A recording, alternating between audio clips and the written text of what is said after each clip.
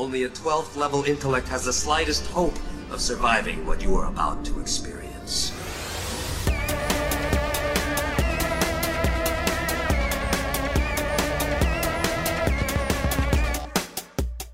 Our first episode, we started talking about coffee.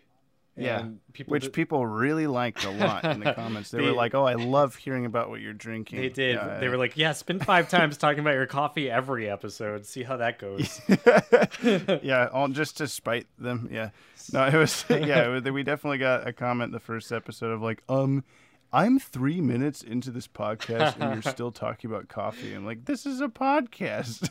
What do you expect? But it was her first impression, and so it's like, oh, they're just being also, we awkward. weren't using our radio voices. That's right. Ladies and gentlemen, I have a pre-announcement. We are doing this episode late night, the first time the 12th level intellects have ever done a PM recording. That's not true. It's in the afternoon for me. It's in the morning for you. Because I'm East Coast, you're West Coast. Yeah. And we usually do like 1 p.m., 10 a.m. So it is a PM for me. It's just the same, yeah. No, it's later than you. Yeah, like I'm at 7:30, you're at 10:30. It's still later than usual. I'm going to crack open this coffee here. Oh, that's a nice coffee you have. I'm on my second coffee. Now you're so much more caffeinated than me already. Are we going to spend 5 minutes of this episode talking about beer? Can we do that? Yeah, I think that's happening right now. We're about 2 minutes in at this point. Oh, so we got 3 to spare. We got 1 more minute. Yeah. Oh, okay, all right, that's fair. So what are you drinking over there? A Bud Light. Oh my God! Come on. I wish I wasn't, but it was all that I had. You're better off with a glass of water. I've got the Sierra Nevada hazy little thing over here. It's a hazy IPA. Yeah, I'm still gonna prefer this to that because I hate IPAs. They're disgusting. I don't know why anyone drinks them. This one's very bad. It's got grapefruit. My friend John really likes IPAs, and every time that I'm over and he's drinking one, he's like drinking it super fast. I'm like, how can you drink that? It's so gross. He's like, yeah, that's why you got to drink it fast. I was like, then what's the point? Just find one that tastes good. I don't know. Yeah, find one that tastes good. That's what I say. You don't have to drink gross beer. Not that Bud Light tastes good, but you know what I'm saying. Nobody makes you drink gross beer. Welcome to the 12th level intellects. Hey, that's what I do. If you steal my sunshine, I'm James Strecker, and you are who again? The sunshine stealer, Ted Kendrick. Oh yeah, Ted Kendrick. That's me. The gags, the running gags. Yeah, this is a podcast about geek stuff. We'll eventually, like, I was thinking about how we try to keep it very DC, Marvel related. Heavily DC, but we're gonna be like talking about the new Predator movie in a couple weeks. That's true. We talked about something else recently. We've talked about Han Solo. We talked about Star Wars. Yeah. Yeah, it's just weekly geekly. That's all. Weekly geek, bi-weekly, by geekly, because we're 2 people, or is that 2 sexual overtones for the podcast? You tell me, James. So what are we talking about today? I don't know. We're going to be talking to the Dynamic Music Partners, which is Lolita Ritmanis, Michael McQuistion, Christopher Carter. They are the composers for the DCAU shows and a bunch of other DC and Marvel animated series. They're pretty cool. It was awesome to get to talk to all 3 of them. I tried to contact Christopher Carter on Instagram. He didn't respond. That was months ago. And then I contacted Lolita Ritmanis with one tweet that was like, hey, would you like to have an interview? And then she was like, yeah, let's do it, and tagged everyone else. And I was like, awesome. Now, fill me in, because I actually wasn't on the interview. You did the interview with Adam Mullen, who does our intro music and all the Legacies promo music and stuff. So the dynamic. So when I say we, it's not Ted, it wasn't me. I'm gonna hop out for that part of the conversation. But just to remind our audience, the Dynamic Music Partners are the people who did all the music for pretty much all the DCAU. Oh, yeah, I said that. How drunk are you already? I'm not drunk. I was just checking with you. Did they do Batman the Animated Series? Like, is this the group that spun out of like Shirley Walker's? Yeah, so Shirley Walker, like they explain it when we talk to them, because we ask them about like how they got into it and stuff. But like the way I understand it, Shirley Walker composed the Batman the Animated Series theme and a bunch of other music, and then kind of realized like, oh, this is a big like undertaking. I need like minions, and so then she composed Despicable Me, and there were minions everywhere. This is a lie. This is a bad joke. That didn't happen. She got these 3 people, plus like at least 2 or 3 others, I think. But then those other ones like didn't gel as well or didn't move on and do more stuff. These other guys, these ones that we talked to, they kind of came together as a team eventually after doing these shows together for so long. And by the time of Justice League Unlimited, it was like, these are the people to use these people. Cool. They do great stuff. And I talked about how there's a Batman Beyond special feature. I think it's on the Return of the Joker DVD where they show like the guy who performed the guitar in the theme song. Oh, nice. And he has like super long blonde hair, and he's like rocking out the whole time and going on. And for years, I thought that was Christopher Carter, one of the composers. And so I told that to him, and they all like laughed really hard at that. And I was glad that they did, because I was like, oh, that could go one way or the other. Where they're like, really, maybe they hated that guy or something. So that's awesome. Yeah. So why couldn't you get Shirley Walker on the podcast? Well, that's because she has passed away. Oh, we should have held it. We should have held a Years ago. seance. We could have brought her back. Yeah. Okay, maybe not. All right, moving on. Force ghosts. Uchi board. Commune with the Force. There we go. So this is going well so far. Well, What's your news, dude? Yeah, Did you let's get talk about or news. Something. I got some news. Well, first of all, I just want to talk about Death of Superman. I watched it. We watched it. We talked about it.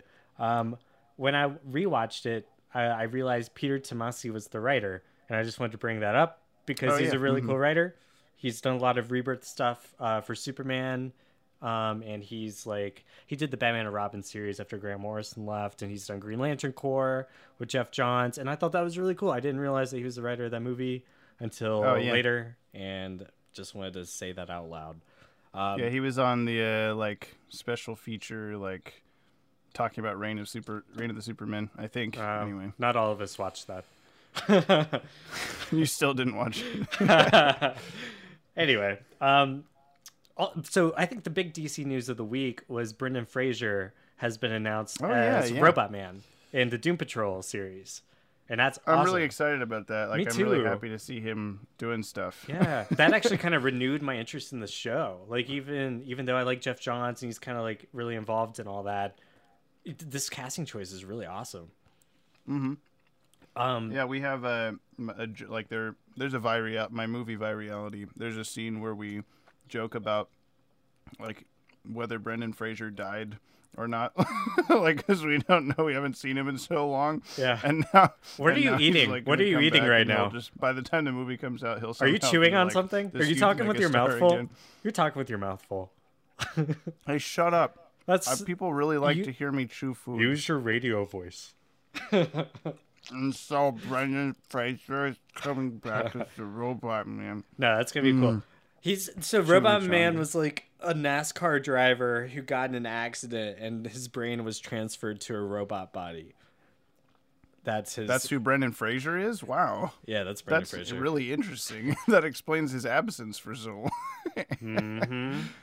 No, I am glad because there's been recent Brendan Fraser interviews because he's been on some TV show, some kind of Law and Order-ish show, I think. I'm probably wrong about what the show actually is. I haven't watched it, but there's been recent interviews with him where he just looks really sad and depressed, and he doesn't want to be there, and he's had a hard last few years for whatever reason. Yeah. And so I'm happy to see that he's gonna do something like this that's more public. So. I could be wrong. I think I heard he had sort of a Me Too movement sort of event happen to him in the past.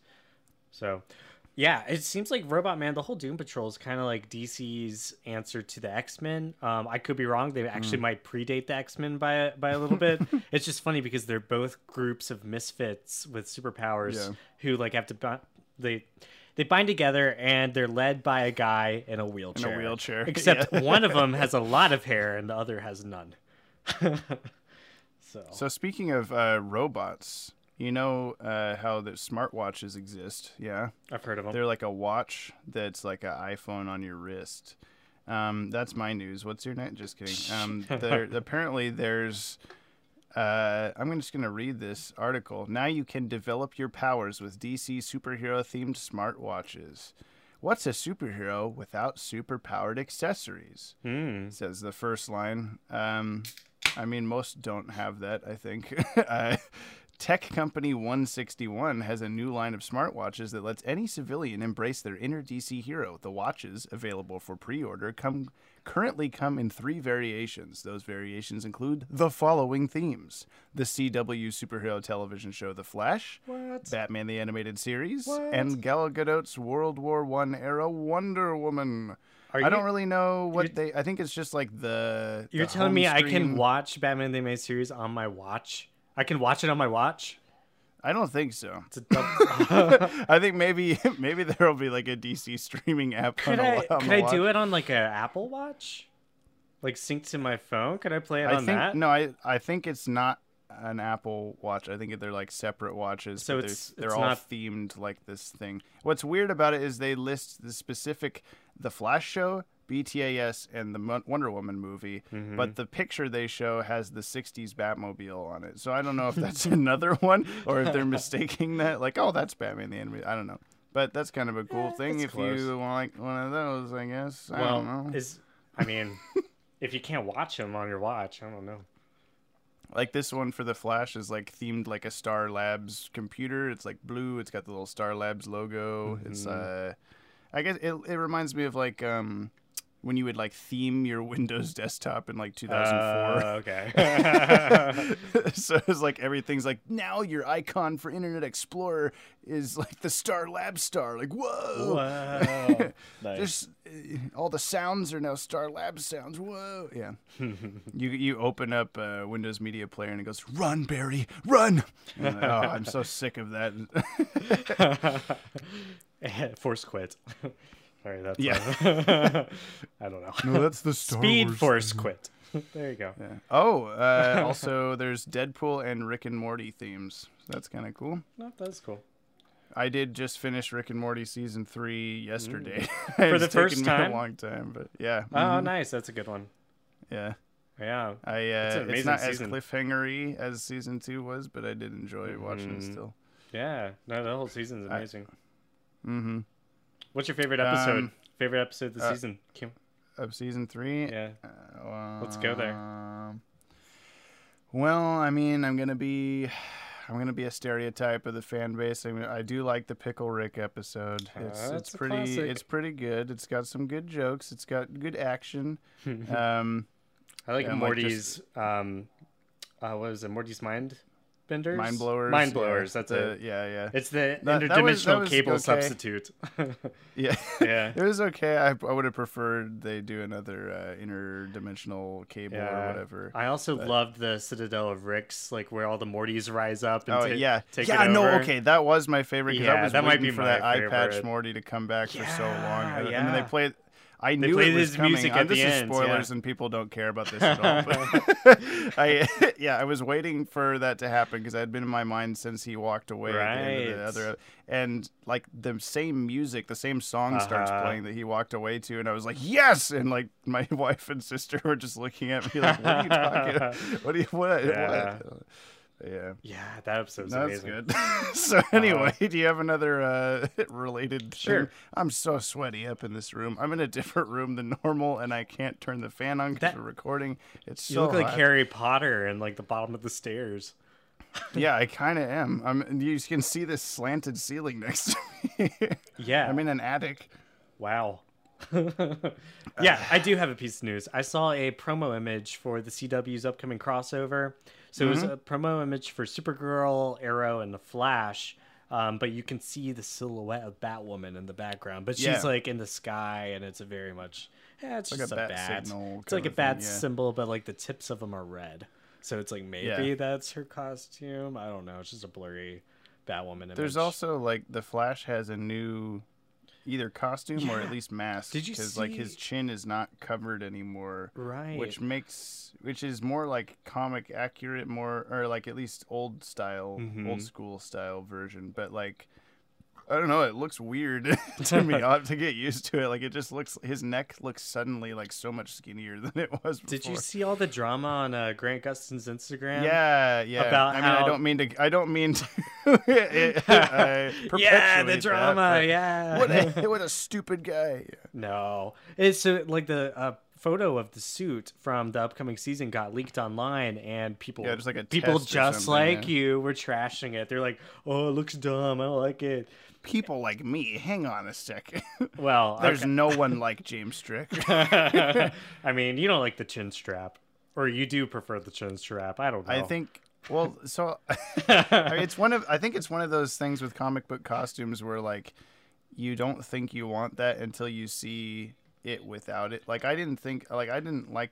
Well, here's a question for you: have you ever worn a chin strap? I've had one with facial hair. Like made out of your hair? Yeah, no, I like glued hair to my face. I've also worn a marching band hat with the chain that comes down over your chin. That's sort of a chin strap. So you are an expert. You can talk to these. Yes, thank you. Okay. I've been teaching marching band for like 6 days straight, and that's all I could think of. If you watched our little break movie, anyone that's listening to this, you know I've been teaching marching band, and it is a chore. There's a lot of little babies running around not knowing what to do. And are these high school freshmen? I mean, they're high school. Oh, just everybody. Yeah. But no, it's actually going pretty good this year compared to last year, especially at this time. We have a lot of stuff that's good, but also, again, no one cares about this. Although maybe you do, because there's actually a surprisingly high amount of people commenting on that. I wonder what the Venn diagram is. There's got to be a Venn diagram. The overlap, yeah. Yeah, it's probably pretty thick. Who knows? It's probably pretty close. Because I mean, we were in marching bands. Matthew Valencia was in marching. I don't have anything else, man. I don't know. Yeah, the only other thing I had on my list was Swamp Thing is filming in North Carolina, and I'm just personally excited about that because I live there. I don't live in the city. I live about maybe 5 hours away from them where they're gonna film, because it's a pretty big state. But yeah. Yeah, I guess that's like, that you could say almost any state. You could be like, they're filming in my state, but right. I'm not anywhere near that. Basically, they're filming on like the East Coast, like by the Atlantic Ocean, and I'm basically like I'm like half an hour from Tennessee. Like I'm on that side of North Carolina, the complete opposite. So.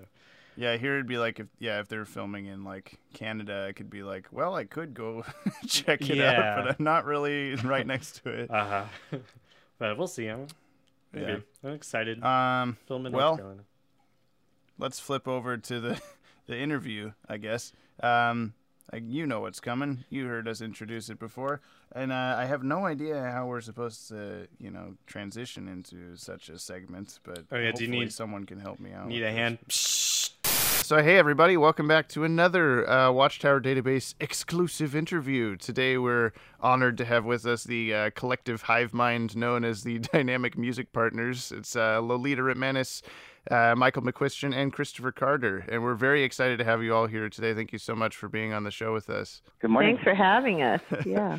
I'm sure you're gonna talk over each other several times, but that's okay. It'll happen. Adam and I'm here with Adam Mullen, our composer for our channel. So we're both musicians, and it's really quite a dream come true to be able to talk to you guys. Adam composes all the original music for our YouTube channel, and we've both been involved with musical groups and activities pretty much our entire lives. So we hope our questions are at least slightly more unique than what you might normally get asked, but we also hope we don't run too long because we've got a lot of them. So, cool. Let's get going. All right. So first, let's do some generic ones to get them out of the way, though we are genuinely interested in these too. What led each of you to become a composer, and did you have a fascination with music growing up, or any composers that inspired you? Well, I can go first. I actually grew up thinking I would be more of a singer-songwriter, and I didn't really choose film scoring until I was already down in Los Angeles, and I just really caught a bug when I was attending the Dick Grove School of Music, and just found it fascinating that how music could really manipulate people when they're watching music for a particular dramatic scene and whatnot. And I loved how it made me feel. I loved how film music made me feel. And I think it's without a question, my biggest influences are John Williams and Jerry Goldsmith and Ennio Morricone. The greats. Yeah, and then I also have a real fondness for composer Dave Grusin. He pulled at my heartstrings when I was in my early 20s, and I love that style of music.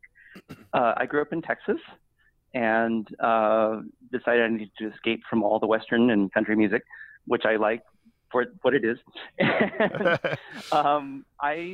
I went to the University of North Texas, where I got a degree in classical composition, and I had a chance to, while there, to hear early music and world music and jazz. And when I realized just how much music there is out there, I thought, film scoring is a really wonderful place where one can explore all these different things and get to tell a story with it. And like Lolita, it's like the feeling that you get from a film when the music is just hitting that right emotional note is something that I enjoy experiencing, and I also like shaping in my own music that I write. I was definitely, of course, influenced by John Williams, James Horner. Jerry Goldsmith is my spirit animal. Mm-hmm. But I also, while I was in college, also played in rock bands, and I was really into Nine Inch Nails and Rob Zombie and pretty heavy stuff, which I found adds a nice energy to film scoring also. So I like bringing in that raw energy into the music I write too. And that's kind of where I came from pre-Dynamic Music Partners, and which I know we'll get to soon. Hi, everybody. This is Michael. Just to make everything very clear, since Chris and I are the guys. Yeah. I'm from the Midwest. I'm from a small town in Missouri, a beautiful, beautiful little small town. And I grew up studying classical piano since I was like 5 years old. And so I kind of grew up with a love of classical music. I didn't really listen to a lot of popular music until maybe after high school or so. What I found myself doing a lot, though, was because it was a small town, there weren't that many people who played piano. I found myself doing a lot of accompanying for theatrical productions. And I was in the pit many times, playing for musicals and things like that. And nice. I really liked the way that what I was playing, the music that I was playing, would go with the singers and would go with the drama on the stage. And I also happened to grow up during that golden era of Spielberg movies like Raiders of the Lost Ark and Star Wars, which I guess is Lucas, of course, and all those wonderful John Williams scores. And I noticed that music because I loved the way that the music could live apart from the picture. Mm-hmm. It was wonderful with the film, but when you take it away from the film, it still worked in a concert setting. And I just thought that was the coolest thing ever, to have that dual purpose. And I really identified with that, not to mention the great composition. So I decided I wanted to be a film composer when I was still in Missouri. I went to the same university that Chris went to, although he's much younger than me, so he went there after I did. But I went to the University of North Texas and decided to get a degree in classical composition because I felt that would give me the best tools to be able to pursue a career as a film composer. Then I went to USC after that and got a master's equivalent in film scoring. And that's kind of how I got started. And my first gig was Batman the Animated Series, which kind of came out of nowhere, and I couldn't be feel more fortunate or more lucky to have met Shirley. So that's how it got going. Yeah, that's awesome to hear that you all kind of have your own individual, unique starts to things, despite eventually coming together to all form for the same purpose. I'll throw this over to Adam for the next question then. All right, this is Adam. Hi. Hey. So we want to know, how did you all get involved with the DC Animated Universe shows? Well, it really came through Shirley Walker. Shirley Walker, I'm sure that you both know her. She is no longer with us, but her music and her legacy will have a profound impact on us and so many countless other composers. I personally was working as a music proofreader and also doing some ghostwriting and a lot of orchestrating over at Warner Brothers. And Shirley Walker was starting something where she was kind of putting out a call to other industry professionals, seeking out emerging composers and some established composers to help her or to offer the composers an opportunity to be a part of a team for this little show called Batman the Animated Series. So I think to I've heard of actually that, be recommended to Shirley Walker and then get a call from her to find out if I'd be interested in working for her was kind of slightly unreal. Yeah. Michael and I were the first two to be participants in her grand experiment, which was blessed by Doug Frank, who was head of music at Warner Brothers at the time. And we started out by by going out to her place, orchestrating for her, learning the tone of the show, and then just writing individual cues on certain episodes, sharing episodes, and then eventually getting our own episodes. So that is definitely how Michael and I both got started on working for DC properties. And Chris, on to you as to your entree into that world as well. Do we want to switch the order just because this is kind of chronologically? Sure. Like, because you guys had a shared experience. I think Mike should maybe go ahead and... Well, you said it so well, Lolita. I mean, the only difference would be how I got the call from Shirley. I was working at the time, right after I graduated from USC, I was working for a keyboard player as his personal assistant. His name is Mike Lang. I know that everyone in the world has heard something that he's played because he's played on so many films and so many, classic movies. He's a piano player and a keyboard player. So I was working for him for like 2 or 3 years. And during the course of my working with him, he had a person coming over to deal with his synthesizers and hit all of his wiring, because he had a huge mobile synthesizer rack that he would take to sessions for Jerry Goldsmith and other people, that Henry Mancini, people that he would record with. And so the person that was working on his rack wiring was Don Walker. And I just thought Don was a sweet person and, just so nice and so technically oriented. And we just struck up a friendship over the course of about 1.5 years. And one day he just said, "Hey, what do you do when you're not working for Mike?" And I said, "Oh, well, I'm a film composer and I've been doing some student films and things." He's like, "Oh, really?" He said, "My wife is a composer." I said, "Oh, is she?" He said, "Yeah, her name is Shirley." I said, "Oh, Shirley Walker." I said, and I hadn't heard of Shirley Walker. I didn't know who Shirley Walker was at the time. And he said, "Yeah." He said, "She's got this project she's putting together. Do you have any music I could give to her?" And I said, "Yeah, I just made a recording of some things that I've done for myself, and I can give you," at the time it was a cassette tape. "I give you my cassette tape. And, if you want to pass it along, that'd be awesome." So he did that. I didn't hear anything for like 1.5 months, 2 months. And then out of the blue, I remember it as plain as day. I was in my 1-bedroom apartment in North Hollywood, and I get this call, and this woman said, "Hi, my name is Shirley Walker. I'm looking for Michael McQuistion." I said, "Well, I'm Michael." And she said, "Well, I heard your music, and I would love for you to be a part of Batman the Animated Series with me." And I was just like, "Okay." And she said, No, you can't answer me right now. You have to wait 3 days. And make sure you really want to do this, because you're going to have to write in my style, and you can't do your own thing, and you have to really fit into this, and you're not going to be able to do whatever you want to do.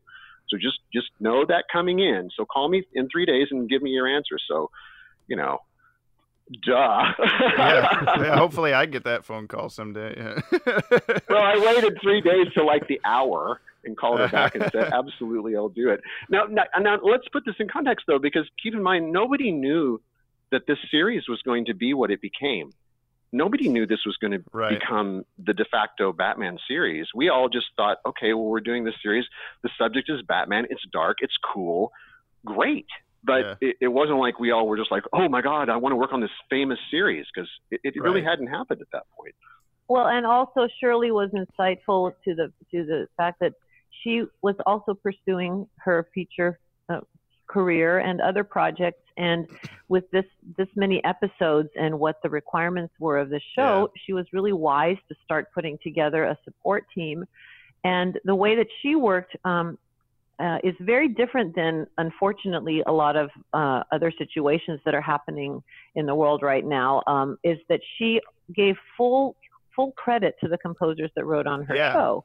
So if I wrote a cue, it wasn't, oh, I'm giving her, she's giving me like 25% or something. I got 100% writer's share of that cue. Mm-hmm. And it's really breathtaking. And, not to diss the other composers that aren't giving credit, because sometimes it really is about, they have, the composers develop the themes, and so they share credit. I get it. Trust me, I totally get it. I understand the business aspect of all of it. But she was such an amazing, honorable, person to work for. Yeah. Tough as nails, but really amazing. So. Yeah, and so Michael and Lolita ended up kind of forging this whole process. They were the first two people that she invited into this grand experiment, and maybe as many as 30 people worked under her over the course of 35. 35 people over the course of the series.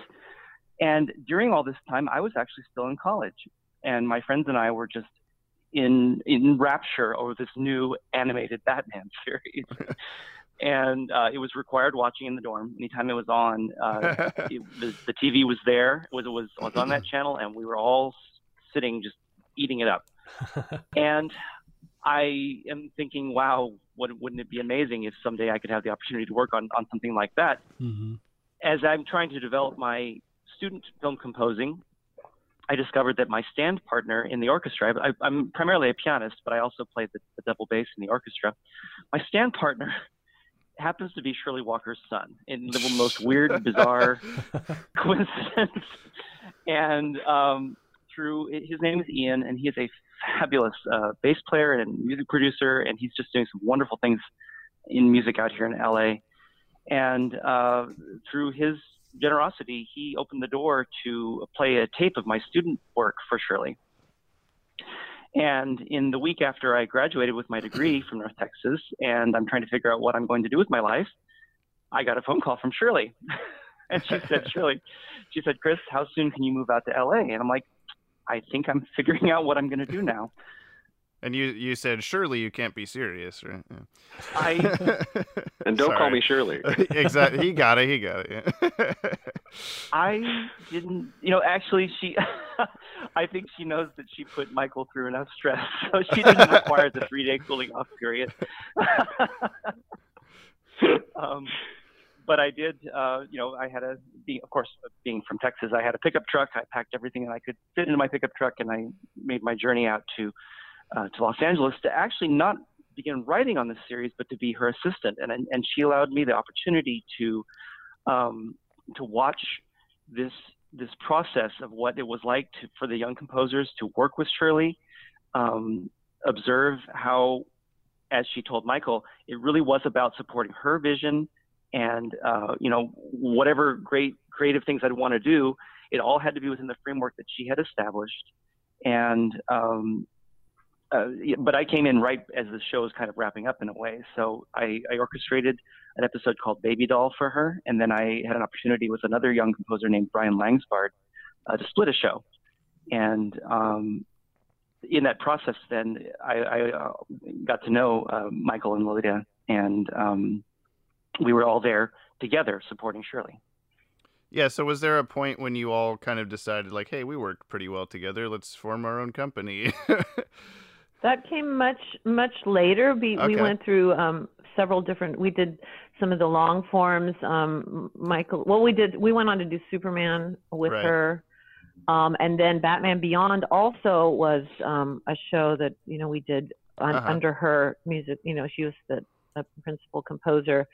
But our collaboration as far as making it official came much later. It was actually closer to when we had already been pushed out of the nest kind of thing. Oh yeah. Where we were doing our own thing, but we were kind of competing for the same jobs, and we had already worked together so long under Shirley that we decided it would be better to officially join forces and not have one person be just swamped and crazy busy on a project and the other two kind of waiting for the next thing to audition for, but basically pool our efforts and we are very much three very individual composers that work together, and it's primarily for quality of life purpose, and also for, which includes everything from just being able to occasionally sleep, although right now you wouldn't know it, but in general, that's our goal, to be able to have some sort of a healthy lifestyle, and then also for the inspiration and the moral support of having,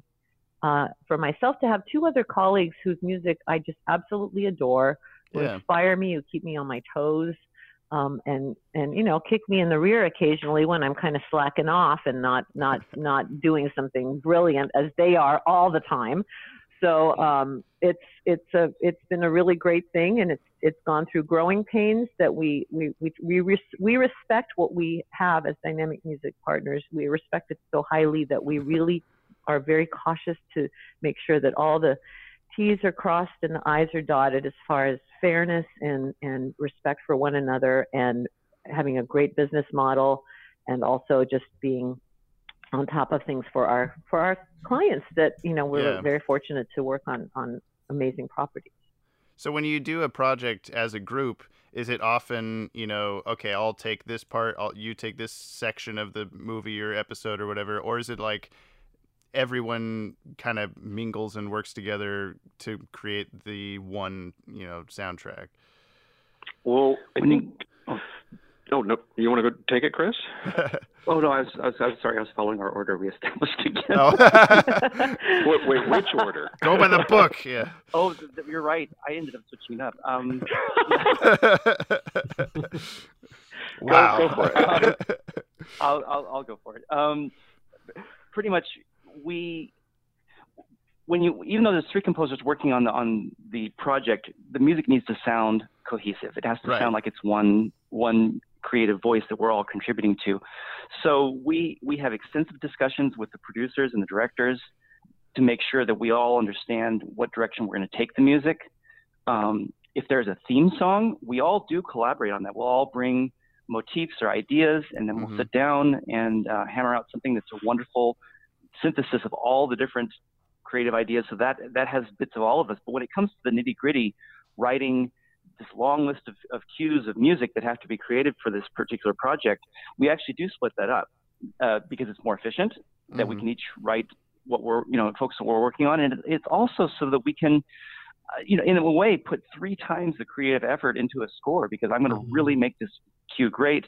And then I can focus my energy on the part that I have to do. And then we're all individually, making each cue shine. But then we put the demos, we make audio demos of the music, and we'll put that on Dropbox so we can all hear what we're doing and reflect off of it. And if there's a character theme that's been established, we might call back to that, so that there's, again, there's something that the audience will latch on to, a melody or a motif. And when it's our turn, if we need to address that, we can call back to it too, so that the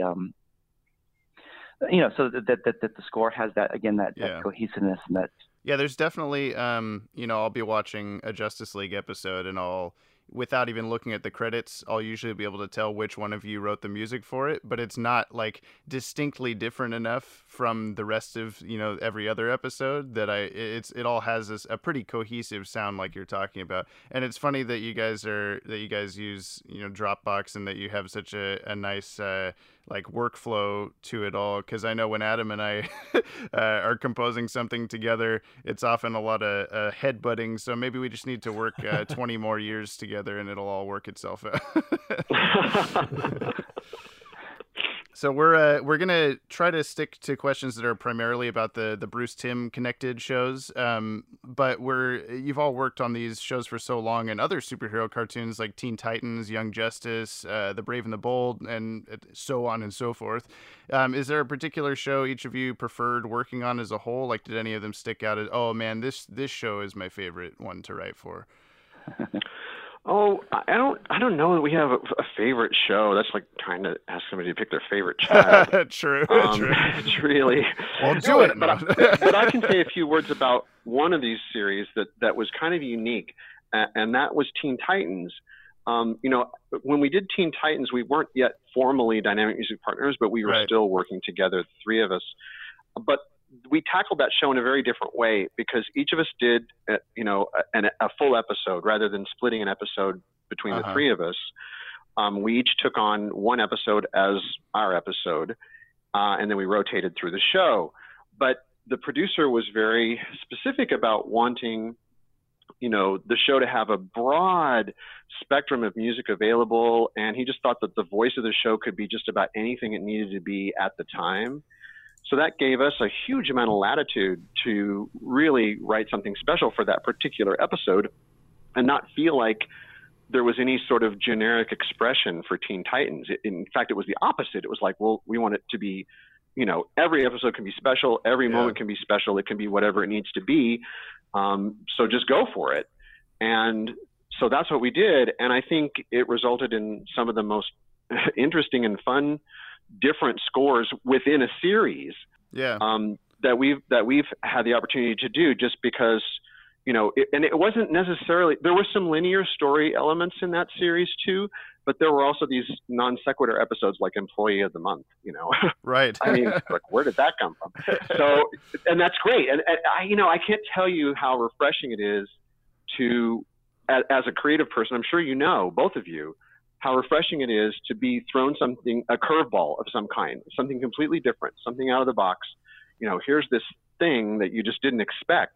And it kind of forces me as a creative person to go to a different place. Mm-hmm. And what's great about that is that, okay, I'm going to go there and I'm going to do something really weird or really special for this thing.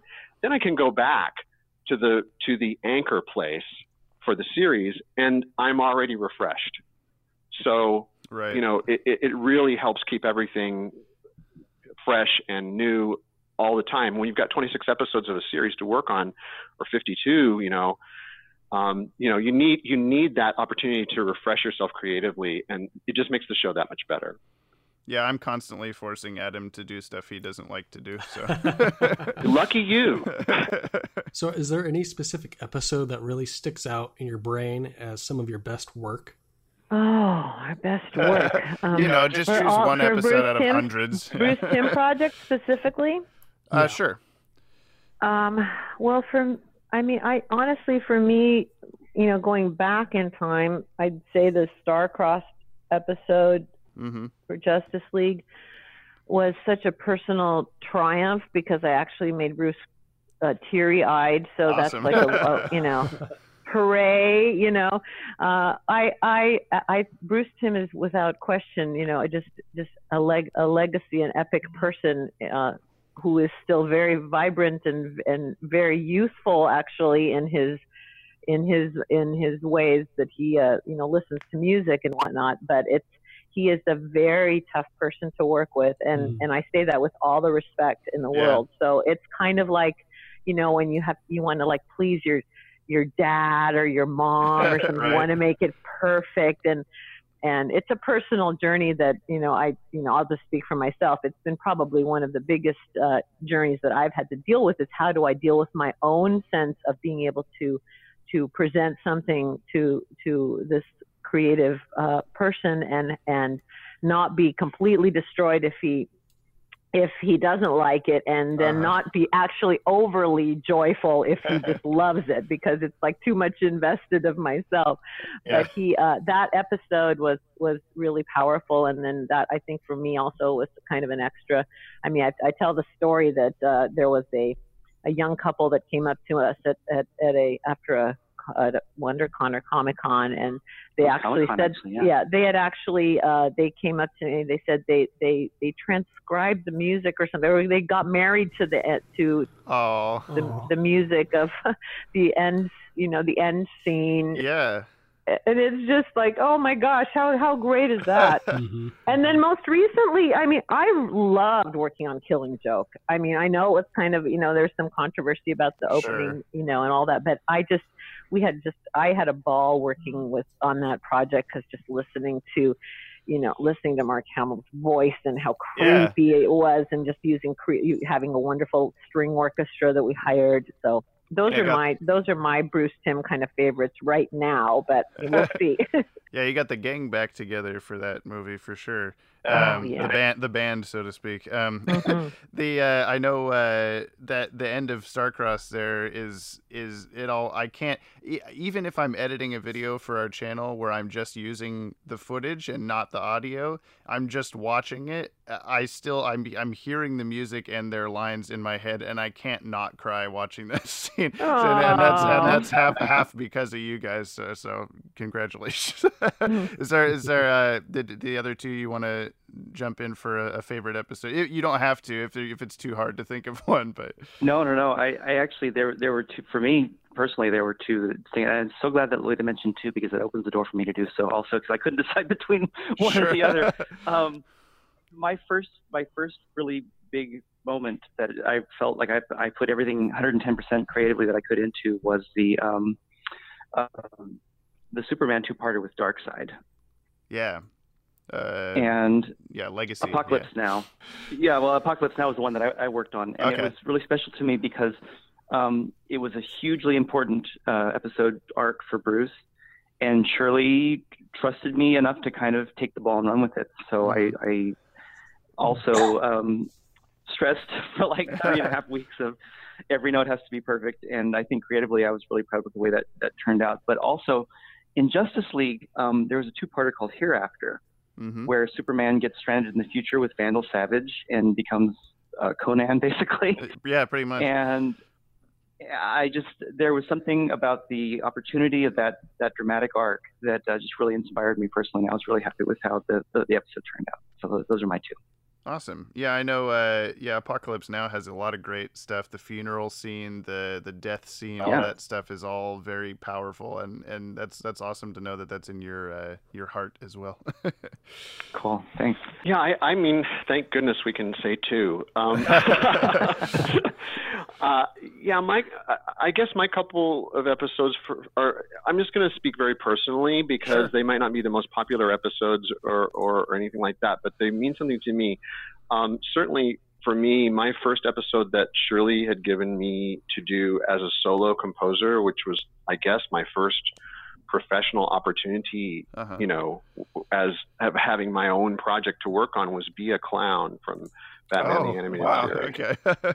And that was very special to me, just for that one fact. And I felt so emboldened, and I felt so responsible, and so it's everything Lolita was talking about, about Bruce, only it was with Shirley, because I wanted to do such a good job for her because of this incredible opportunity she'd given to me.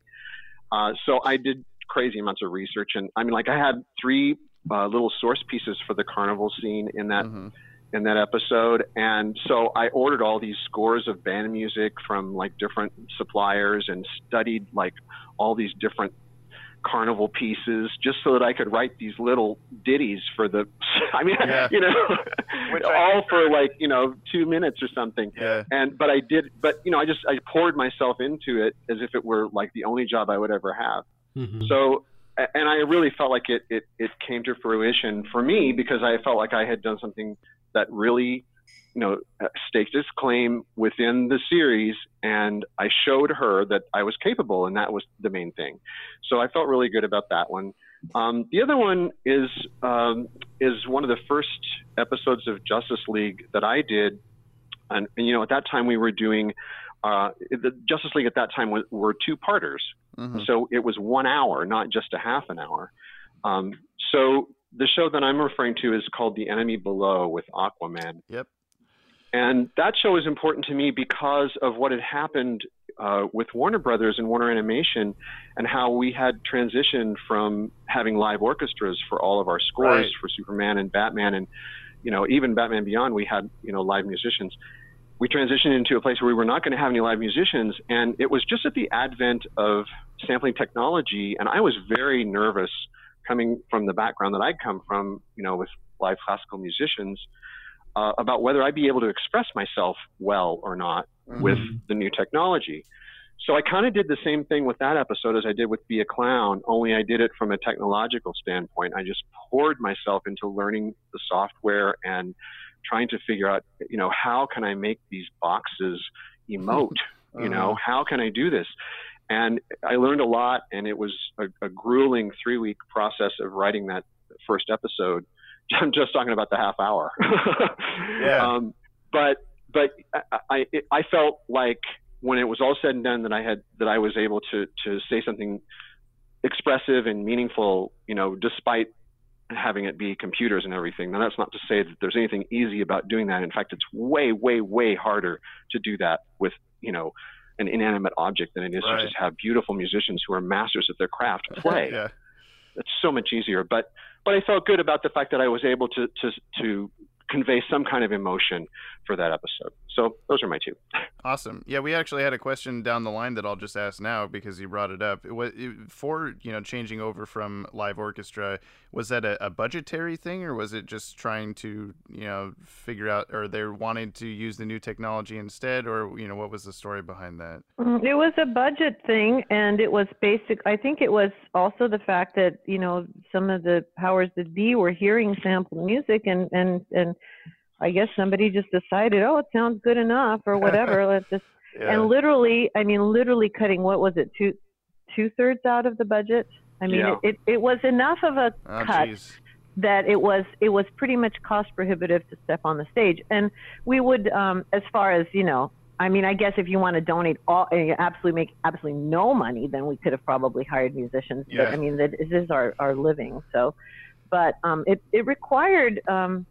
I still have a writer's bump on my third finger from holding a pencil. Oh, jeez. So, I really thought I would, live my entire life with writing pencil to paper, and it forced me to, my husband and I, Mark Mattson is my husband, and he does my engineering and music editing. We both invested just, a ton of money in all this gear. And that was before Batman Beyond, but then we needed it for Justice League, et cetera, et cetera. Yeah. So, yeah, I know whenever, I watch, Mask of the Phantasm or something with, just a booming, awesome orchestral sound. And then I know when Justice League started, I immediately, or initially anyway, felt, very kind of let down by the at least quality of the instrumentation, thinking like, oh man, what are they doing? But then, even just 3 episodes, or I guess 6 if they're 2-parters or whatever, maybe it's 7, I don't know, episodes in with The Enemy Below Aquaman episode, there's a great, final battle sequence in the North Pole with a big bombastic orchestral sound, and I remember thinking like, oh, okay, this is going to be fine. So you just kind of vilified everything I just thought about by just saying that. The fact that you thought that at that time, because that's all that was going through my mind was, oh my gosh, how can we make this believable, and how can we not have this be less than, Yeah. Yeah, no, we had a live group for the theme. Right. But after that it was growing pains, and luckily we have also Christopher is our equipment, sound, samples, library. He has everything, so it's like, Chris, what should we get? What's the next thing? Because he listens to absolutely everything, and all the technology has come such a long way that at least it's getting a little bit more cost effective. But some of those early libraries, my gosh, it's like, you can buy almost a house or whatever for that in Iowa or somewhere. So, it's kind of funny, actually. I'll mention, since we're speaking of live instruments, for years, there's a special feature on one of the Batman Beyond DVDs where I'm not sure, I can't remember the guy's name. I'm sure you guys will know. There's like a little feature about the guitar theme for the Return of the Joker movie, where you have like a live guitarist there in the studio playing it. He has really long blonde hair. Yes, that's Kenny Wayne Shepherd is his name. Okay. And but for some reason, I had it in my head for years that was Christopher Carter. When we like, it wasn't until maybe a year ago that I was like looking up pictures of you guys' faces for a different video, and oh my God, that's not Christopher Carter at all. So, yeah, hilarious. I mean, maybe that's a compliment. Maybe it's not. I don't know. Well, I used to have long hair too. Again, I came from my rock and roll days, but no more. Yeah. Yeah. So Michael, you are solely credited. I don't know if you worked together or not, but you're solely credited for the soundtrack for the Sub-Zero movie. And I really enjoy the music from that movie. I watched it all the time as a kid. So your character themes are nearly as iconic to me as the original Batman the Animated Series theme.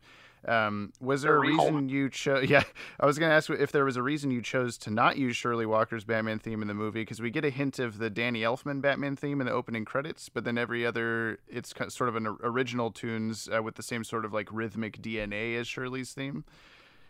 Well, first, there's a lot going on in that question. Sure, sorry. Let me go back a little bit here and first say that absolutely both Lolita and Christopher were working with me on that project. We need to update in different the IMDb, capacities other than composing.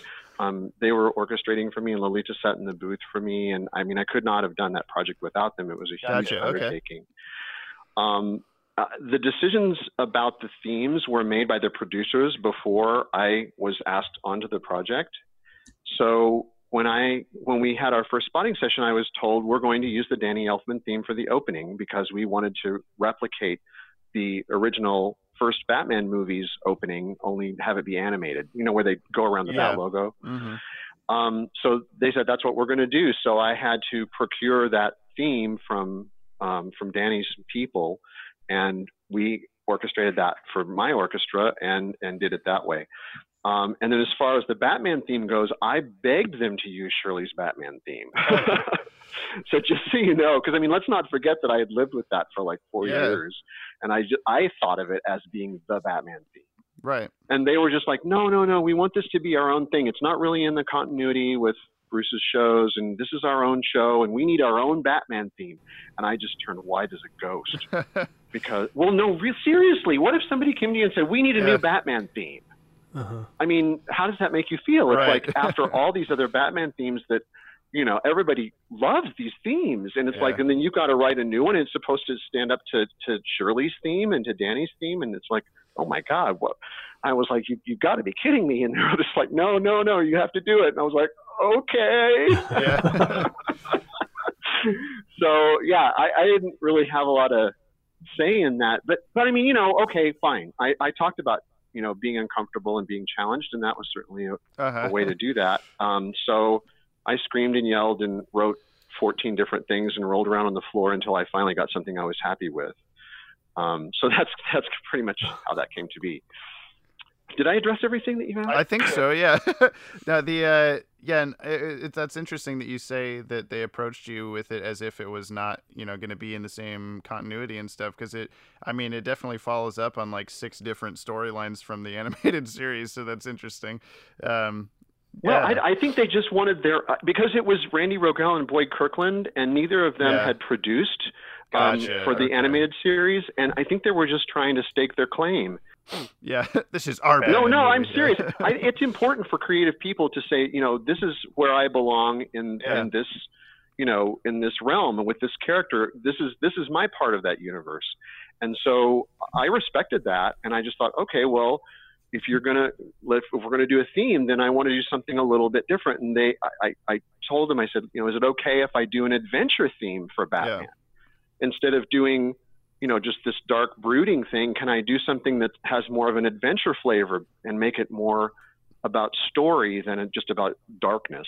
Sure. And they said, we'll give it a shot. And so they ended up liking what I did. So thank goodness. Yeah, it does have a lot more kind of Indiana Jones adventure feel to it. Yeah. Right.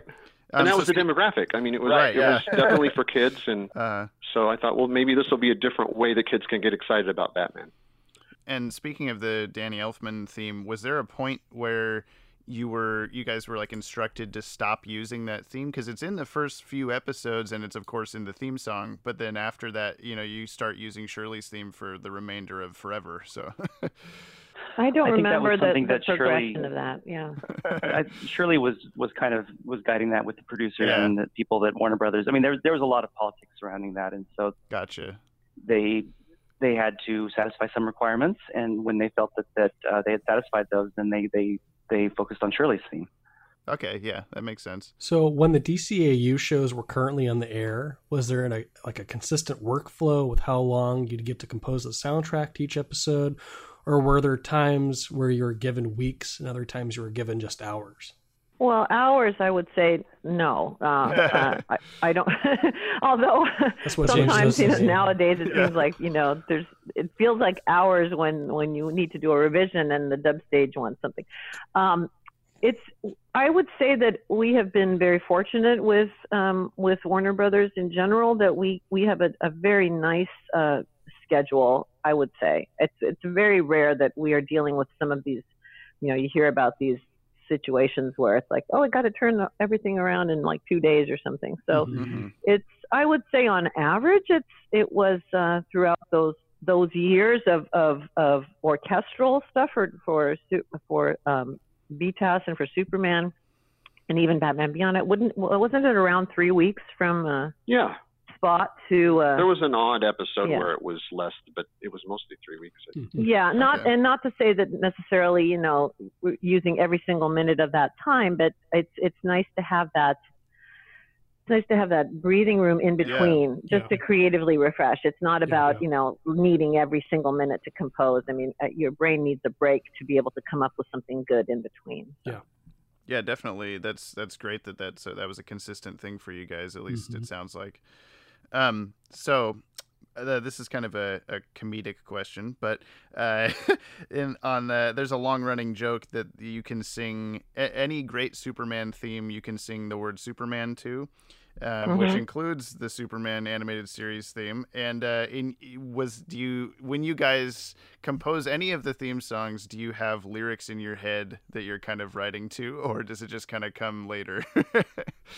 I will say I absolutely come up with little things that most of the time I wouldn't even share with the producers that I'm doing it, but just as something to kind of jog the process and give an identity to it. Absolutely. I'll be singing, here is, whatever superhero's name, and you can sing along with it. And yes, totally. Yeah, because I definitely, No, I was just saying, I mean, for little themes, like I did the Ivy theme, and it's, I mean, you have to imagine a seventh below, but you can go, Ivy, No, that's great. Yeah, I definitely, I've come up with, all the, like, the Justice League, that whole thing. So, so no, that's awesome. Look, if we don't make up the words, then they will. Yeah. Because, I didn't have anything in my head for Justice League Unlimited, and all of a sudden I'm playing this thing for Bruce, and he's like, Justice League Unlimited, Justice League Unlimited. That's really funny. Oh, that works great. You know? That's exactly what I sing to that song, so that's really funny. Well, and you talk about Superman. Of course, I always think of John Williams' such iconic Superman theme. He actually has a conversation. He's asking a question. Ask the question. Dum, ba, ba, ba, ba, ba, ba, ba. What's the answer to the question? Yeah, Superman. Superman, of course. I mean, it's so brilliant. Yeah, no, that's great. When Shirley was asked to write the animated Superman theme, the discussions talked about, because they wanted Metropolis especially to be a kind of post-futurism in its architecture and feeling, and they were talking about art, music, and things that were very harmonically challenging. And Shirley wrote that, and she wrote this amazing, beautiful, wonderful, futuristic, forward-looking, very modern-sounding theme, and they just didn't get it. They didn't understand that at all, and so then they kind of came back to her sheepishly and said, "Yeah, we really want something that says Superman." And so it's definitely on purpose. That's awesome. So the only DCAU show not composed by you guys was Static Shock, which used music by Richard Wolff and Lil Romeo. Was there a conscious decision to not have your style alongside Static, or was that show even offered to you? We have sometimes a situation where if it's a new set of different set of producers than we normally work with, or even the same ones, but they want to kind of expand their, they want to try something new. If we get an opportunity and it says, oh, we're doing a Batman or whatever property is, but we want something completely different, something that we've never heard before, then it's like, well, if we've done all the other Batman, it doesn't really make sense for us to throw our hat in the ring, even if they end up sounding similar to what was already done. You got to come up with a new Batman theme again. Well, it's a very delicate thing because, sometimes you generally try to say yes to everything, to opportunities and figure out new ways to do things. But sometimes you need to know when to say, you know what, we're going to sit this one out and not even submit, not even, audition for this, because it's they don't even want the idea of us, but then they love us anyway, and then they hire us anyway. Well, that's always a good outcome from that. Yeah. Recently, you guys got the chance to work on a new DCAU Bruce Timm project in Batman and Harley Quinn. And the movie is, like you talked about how Killing Joke is sort of divisive among fans. Batman and Harley Quinn is similarly divisive for its kind of adult themes and stuff. But one of the best aspects that, for me personally at least, is hearing you guys' music back alongside the iconic character designs and voice actors. And was it fun to return to that universe, or did it feel like just another superhero project, whatever, I do this all the time?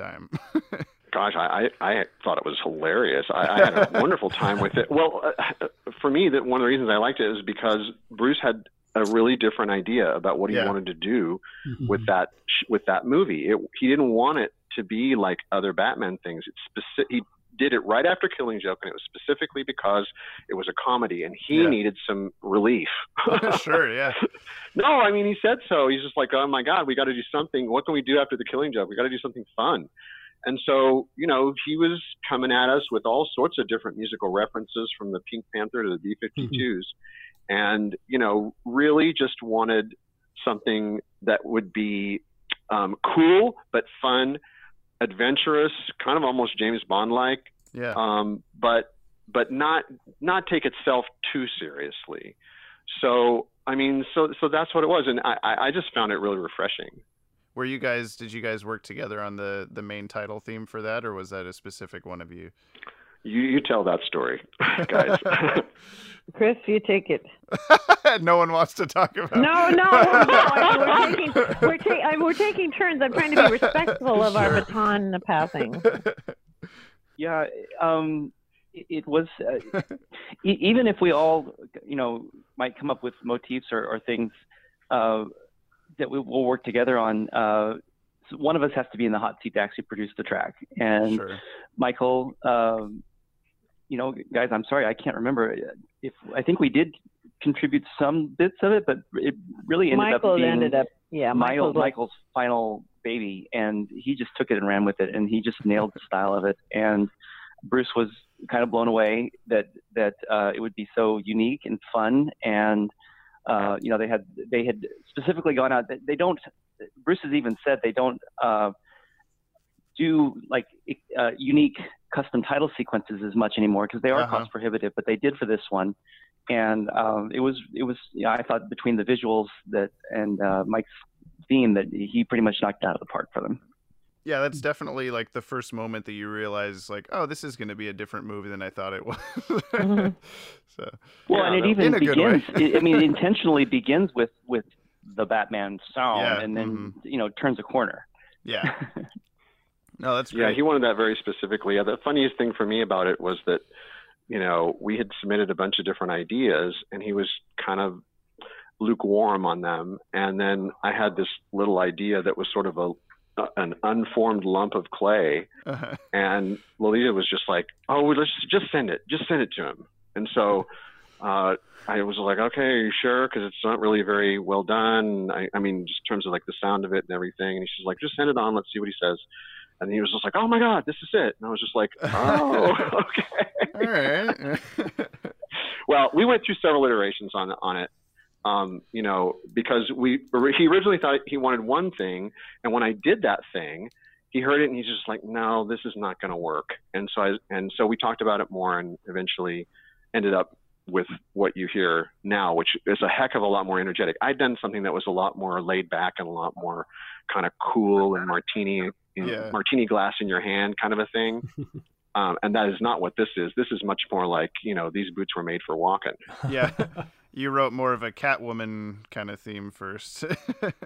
Yeah, exactly. It was more cool, more laid back, more kind of, you know, very slinky and but I think he needed something with a lot more energy. And now that I see the main title together with the visuals, I understand it. Yeah, yeah. This hammer is made for smashing. Yeah. Right. So when you're writing music for other cartoons, do you approach it the same way as like a Batman project, or do you do something differently because maybe it's, say, Marvel instead of DC? It all comes down to the collaboration with the producers. It's almost always the producers of for television, and what their vision is, how they see their project. Mm-hmm. So, you know, whether it's more of a symphonic kind of approach or guitar driven or, you know, little bit of everything. It's I don't think it's all that different. It comes down to relationships and building trust with the people that we're working with. Mm-hmm.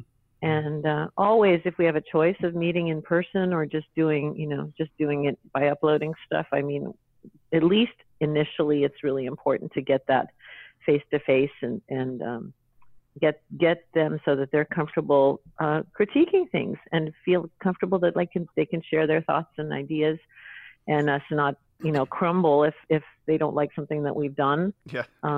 So it's it's growing pains. You know, it's a personal. I just remember when I started out, boy, anybody wanting me to change anything, I would just like have a nervous breakdown about it and cry and all that. It's like, now it's like, oh, you know, and now if I have to change a whole 2-minute action scene, I'm a little bit upset, but you know, you got to do it, right? You got to do it.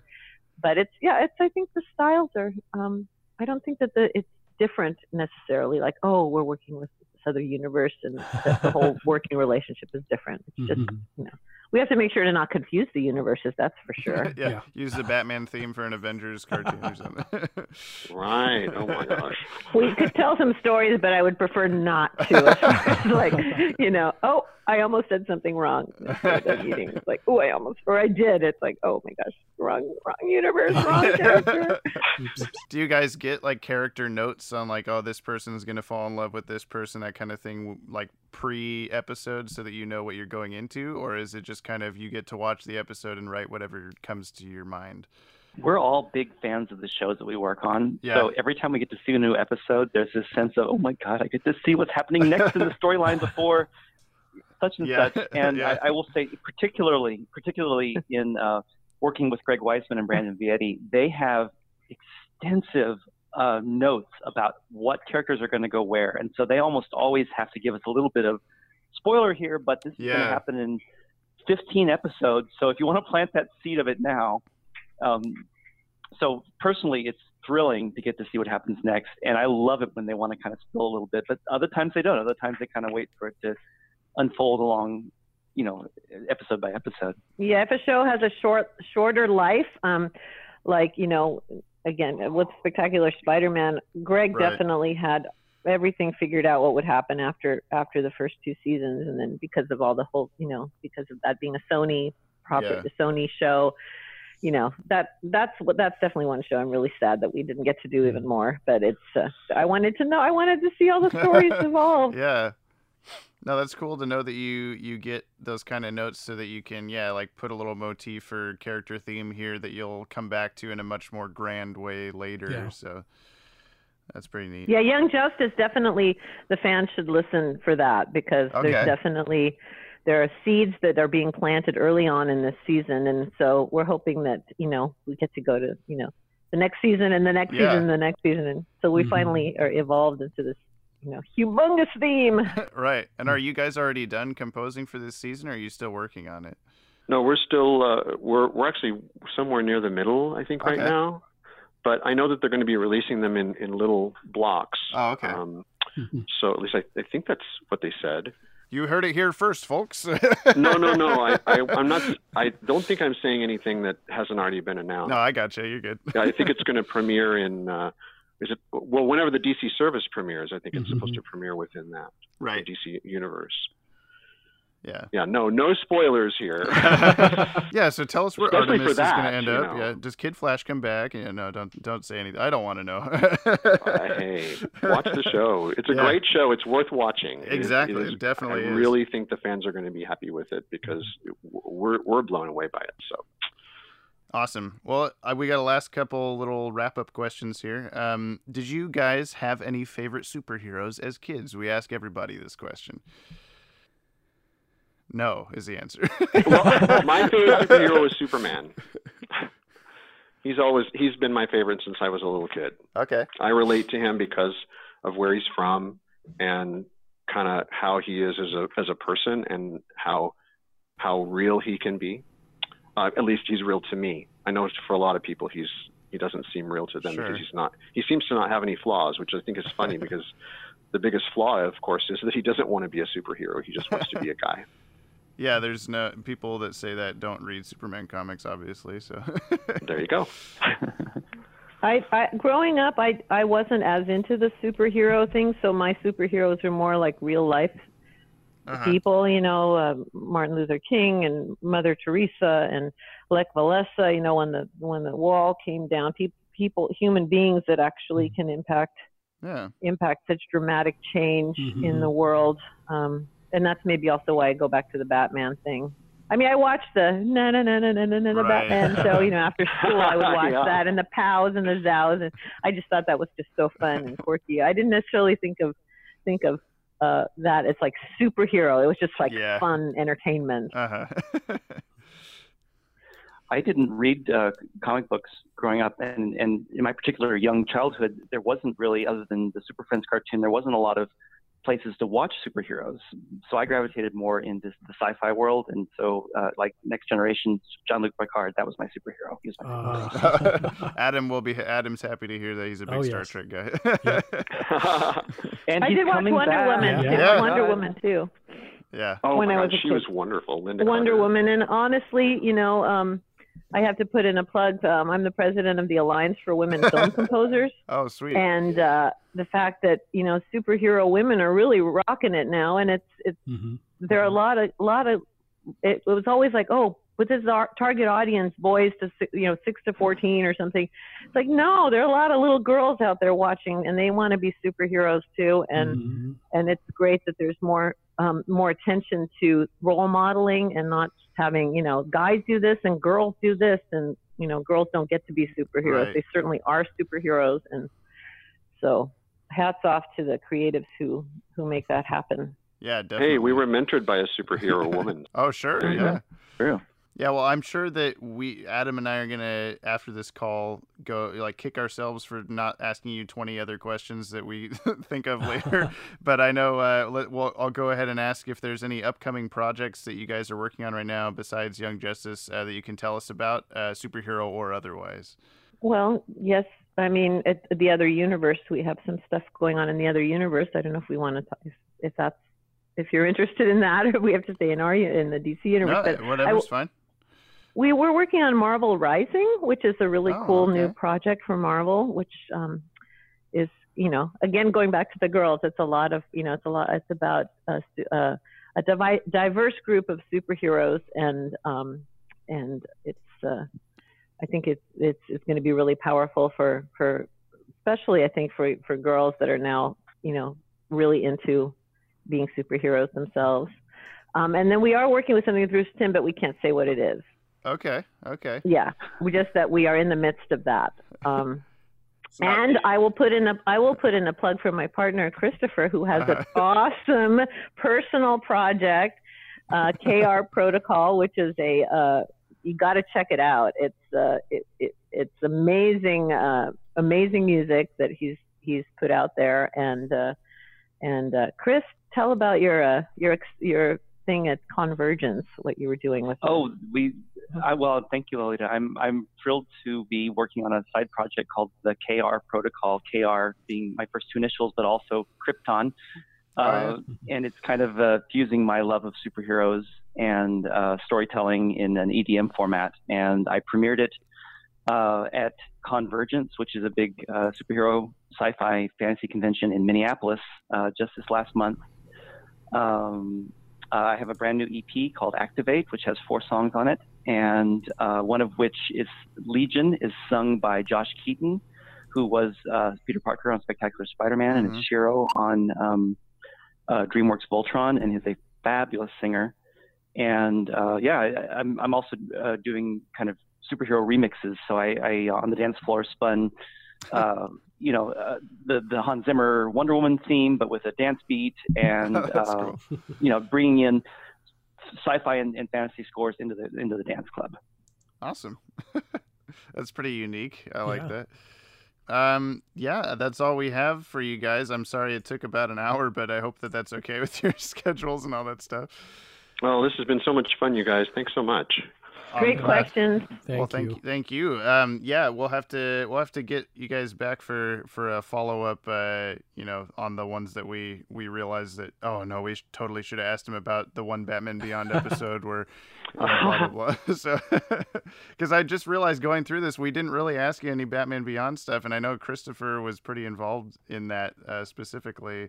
No, all of us were totally. It was definitely all of us were, and we were under Shirley. She was still supervising composer on that. Yeah. We would be happy to come back and join you and talk about Batman Beyond and all the other stuff. I mean, we've been so thrilled with the privilege to work on so many amazing cartoons and animated series, and we'd love to share more stories with you guys.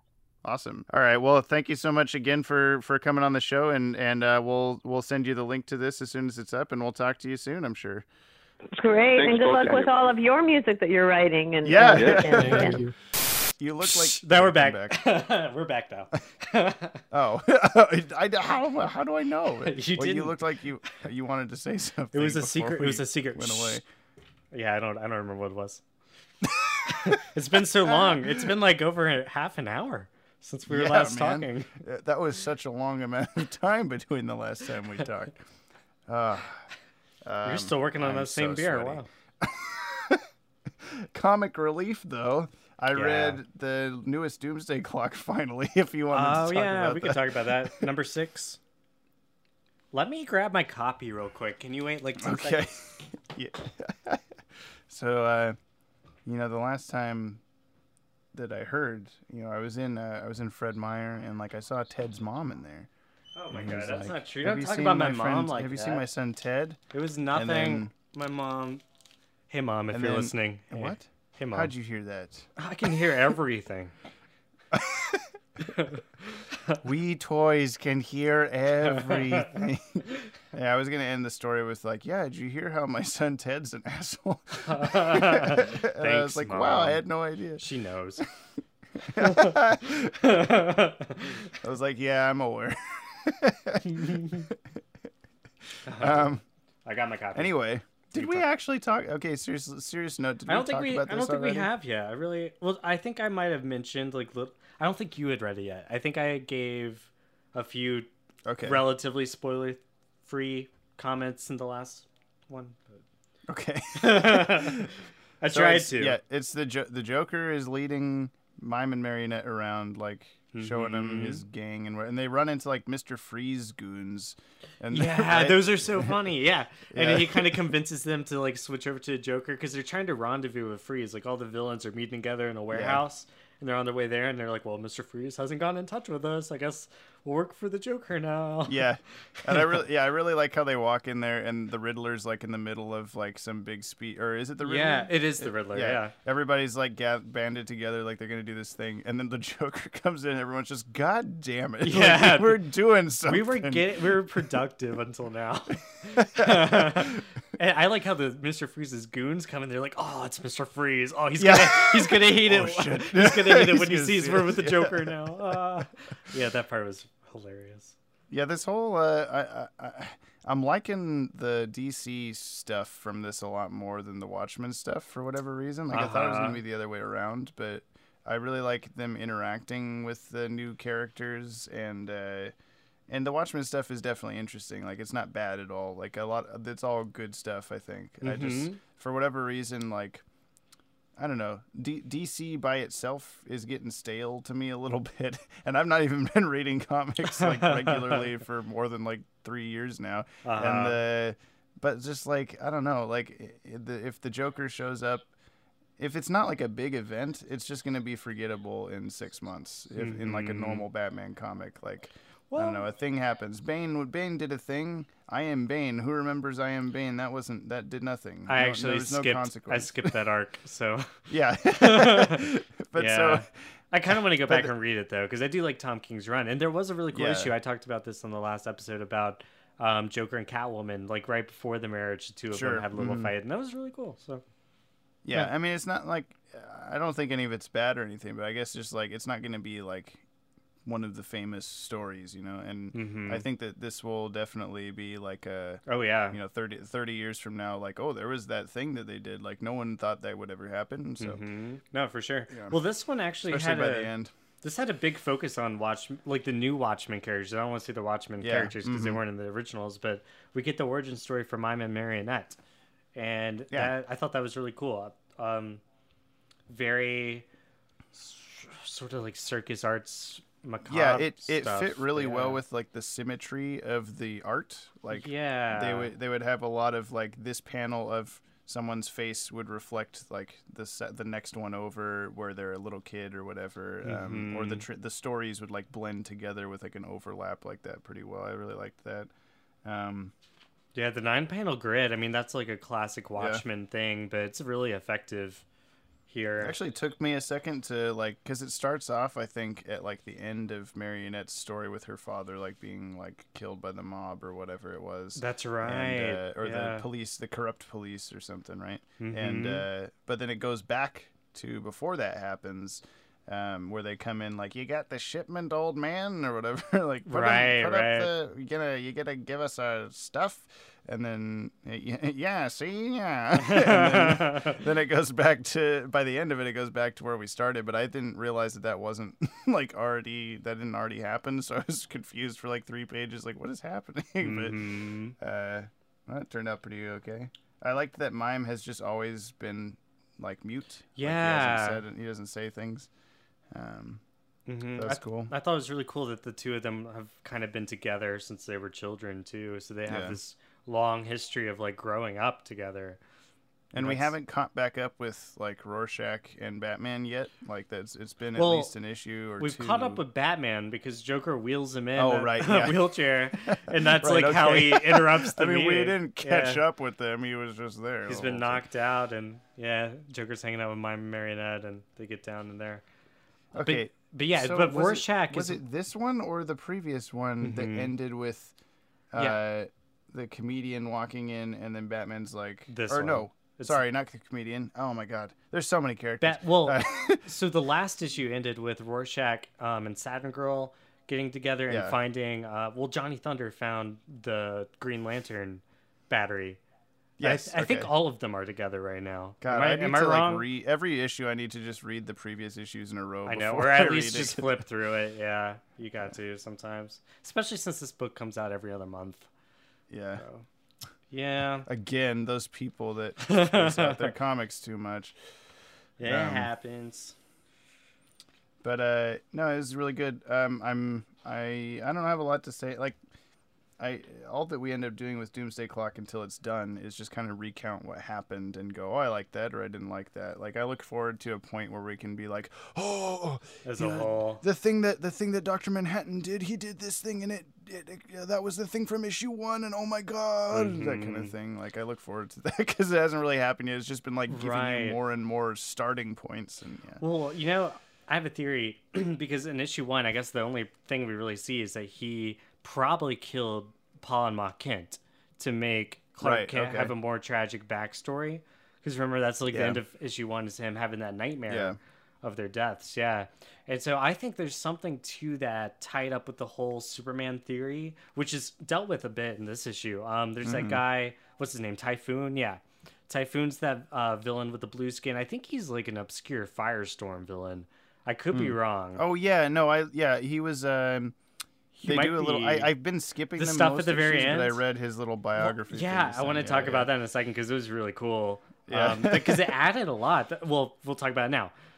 So the whole stuff in the back, like, so there's rumors that Typhoon, who's got all these like hydro powers, he is like a villain, but secretly maybe a government agent who is impersonating a villain. And this whole Superman theory is that the government is responsible for creating various metahumans around the world. Like it's a on purpose sort of thing. And so like otherwise it's too coincidental that they keep popping up everywhere or whatever. Especially nuclear powered characters if they were involved in some sort of nuclear accident. Yeah. So which very much involved with Dr. Manhattan possibly. So Typhoon, he gets killed. He's assassinated by the comedian, and at the end of the issue, the bonus material is like all these files from the Department of Extranormal Operations or whichever government agency sends them, and it's like closing the case on Typhoon. So he actually was a government agent, and it's someone's requesting to like reveal the truth to the world so they can see the agent for like who he really was. And then I think it might be Amanda Waller, but someone like signs off and they're like, nope, we're not going to do that. And they have like the most basic obituary. It doesn't, it's not like too damning of him as I think it still mentions that he was a supervillain. Yeah, it does. It's basically like, it doesn't dwell on it, but the whole obituary is like this, his secret identity is dead. If you want to donate to the victims of his criminal actions, you can do it at this fund. Or Kickstarter. Yeah. And that's like his whole I obituary. kind of got the same vibe from like when in JLU when Cadmus is like, hey, Captain Atom, remember when you were loyal to the military? We need you to do that again, kind of a thing. Like not the same like plot, but the same like kind of type of person. And he's also like a blue guy, so yeah. Yeah, you get a couple of other hints in here of some of the other metahumans. It's suggesting Giganta and the Creeper are also involved in this. Like, I must have missed that somehow. But that's cool. Yeah. Their photos are just kind of hanging out here in the file too. So, the Creeper (parentheses Jack Ryder close parentheses). I think is that what you mean? Yeah, that sounds right. That's the one. That's the one. I also read the newest Justice League, the Legion of Doom. Number 1 kind of thing. Oh, I think that was Justice League 5 because I think number 6 is out already. Oh God! But damn. I know. Yeah. I have it, but I haven't read number 6 yet. So that must have come out like yesterday or whatever. Then like this week. I think it was a week before yesterday. James. But anyway, no, it's good. Very brief discussion of it, but it's It doesn't really feel like it's about the Legion it's more about Lex Luthor, like personally. Like I expected, like, oh, the Legion of Doom number 1, like it's going to be like something from their side of the story that we haven't noticed yet. And it was technically, but it was like a prequel. Or like but filled in the gaps. It was showing how like Lex Luthor has been like getting these signs, and he's been in on this for a while. He's been putting this together for some time, and he's like going back in time and being like, Sinestro, don't do what you're doing, do this instead. And he's like, oh, okay. Is it a time travel thing? Or it's like I think in that instance he just was able to like do that temporal jump sort of thing. Because I took that as like it was time travel. He went back because he went all the way forward first. Yeah, he went like to near the end of the the super future. Yeah, right. Where everything's dead and exploding, and they're like it's because of you bitch. And yeah. No, that was super cool. The whole issue was a lot of fun. That was kind of a Rock of Ages style jump to the future. Like, oh no, what's going on? This is, like I've said, I thought this whole series is very reminiscent of Grant Morrison's JLA, which I love. This is I'm probably hoping it's not like a placebo effect of like, it's the lineup that I want, it's the writers that I want, it's the artists that I want, like all this stuff. I like, know, I hope man. it's like it's if you're enjoying good. I think it, it's actually good. I'm enjoying it. I guess it doesn't matter as long as I'm enjoying it. Yeah, that's how I feel. So yeah, I think this is the best the Justice League book has been in a long time, and Yeah. and I'm a very vocal Jeff Johns fan, and I even thought his like the Dark Side War and all that, like he had some really strong moments in that series, but this is, I don't know, I think it's just like Martian Manhunter is what does it for me. I think Martian Manhunter is just like a critical part of the JLA. Yeah, he's an integral member that they. Yeah, I don't know. He's been it's missing not like for I a while. hate Cyborg, like I enjoy Cyborg being there, but like I don't think I think he's good as like another member, not like a replacement. Yeah, I agree. Yeah, I like that. I hope Cyborg sticks around. I'm glad that he's still there. So, yeah. That's all I read. So I was also. I was going to mention many. Yeah. Oh, go ahead. I think you took both. I had two separate ones. Oh, whoops. You're okay. So I read Sandman Universe by Neil Gaiman, or actually it's like by Neil Gaiman and a bunch of the other writers and artists that are doing books in the new Sandman universe. So basically Vertigo Comics is rebooting Sandman into more of an imprint and a franchise. So there's a few books that are coming up in the next few months, and this book was sort of like the prequel. Like it's the book that you would read to see if you're interested in reading any of the other series. Number 0. Yeah, sort of, kind of. The gist Who of does it, that and then doesn't do issues very frequently? Who knows? But yeah, the gist of it here is like Dream, who's the main character of Neil Gaiman's Sandman epic from the 90s, is missing, and he is kind of the keeper of the dream world. And so since he's been gone, it's all been kind of falling into chaos, and aspects of magic are kind of seeping into the real world, and it's just really chaotic. So there's a few books coming out that are spinning out of this. One of them Did being you say The Dreaming. Is it Neil Gaiman? What? Well, he helped write this number 0 issue, but the rest of the series are by other people. Okay. And I don't actually have their names in front of me right now, so I can't tell you. But there are 4 upcoming books. One of them, The Dreaming, which is set in the dream world, and it's about this new character who's super powerful, and I guess just like what she has to do to help save that universe. There's another book called Books of Magic, which Neil Gaiman also wrote in, I think, the late 90s. I forget when it was exactly published, but the original Books of Magic is so much fun. It's a 4-chapter book that just explores all the magical nature of the DC universe. So you see people like Etrigan make cameo appearances, and like every sort of magical thing you can think of. This boy he's a lot like Harry Potter. He looks just like Harry Potter. He's got glasses. He's a witch boy. He's named Clarion. He is a witch boy, but he's not Clarion, and he's not Harry Potter. But his name is Tim Hunter.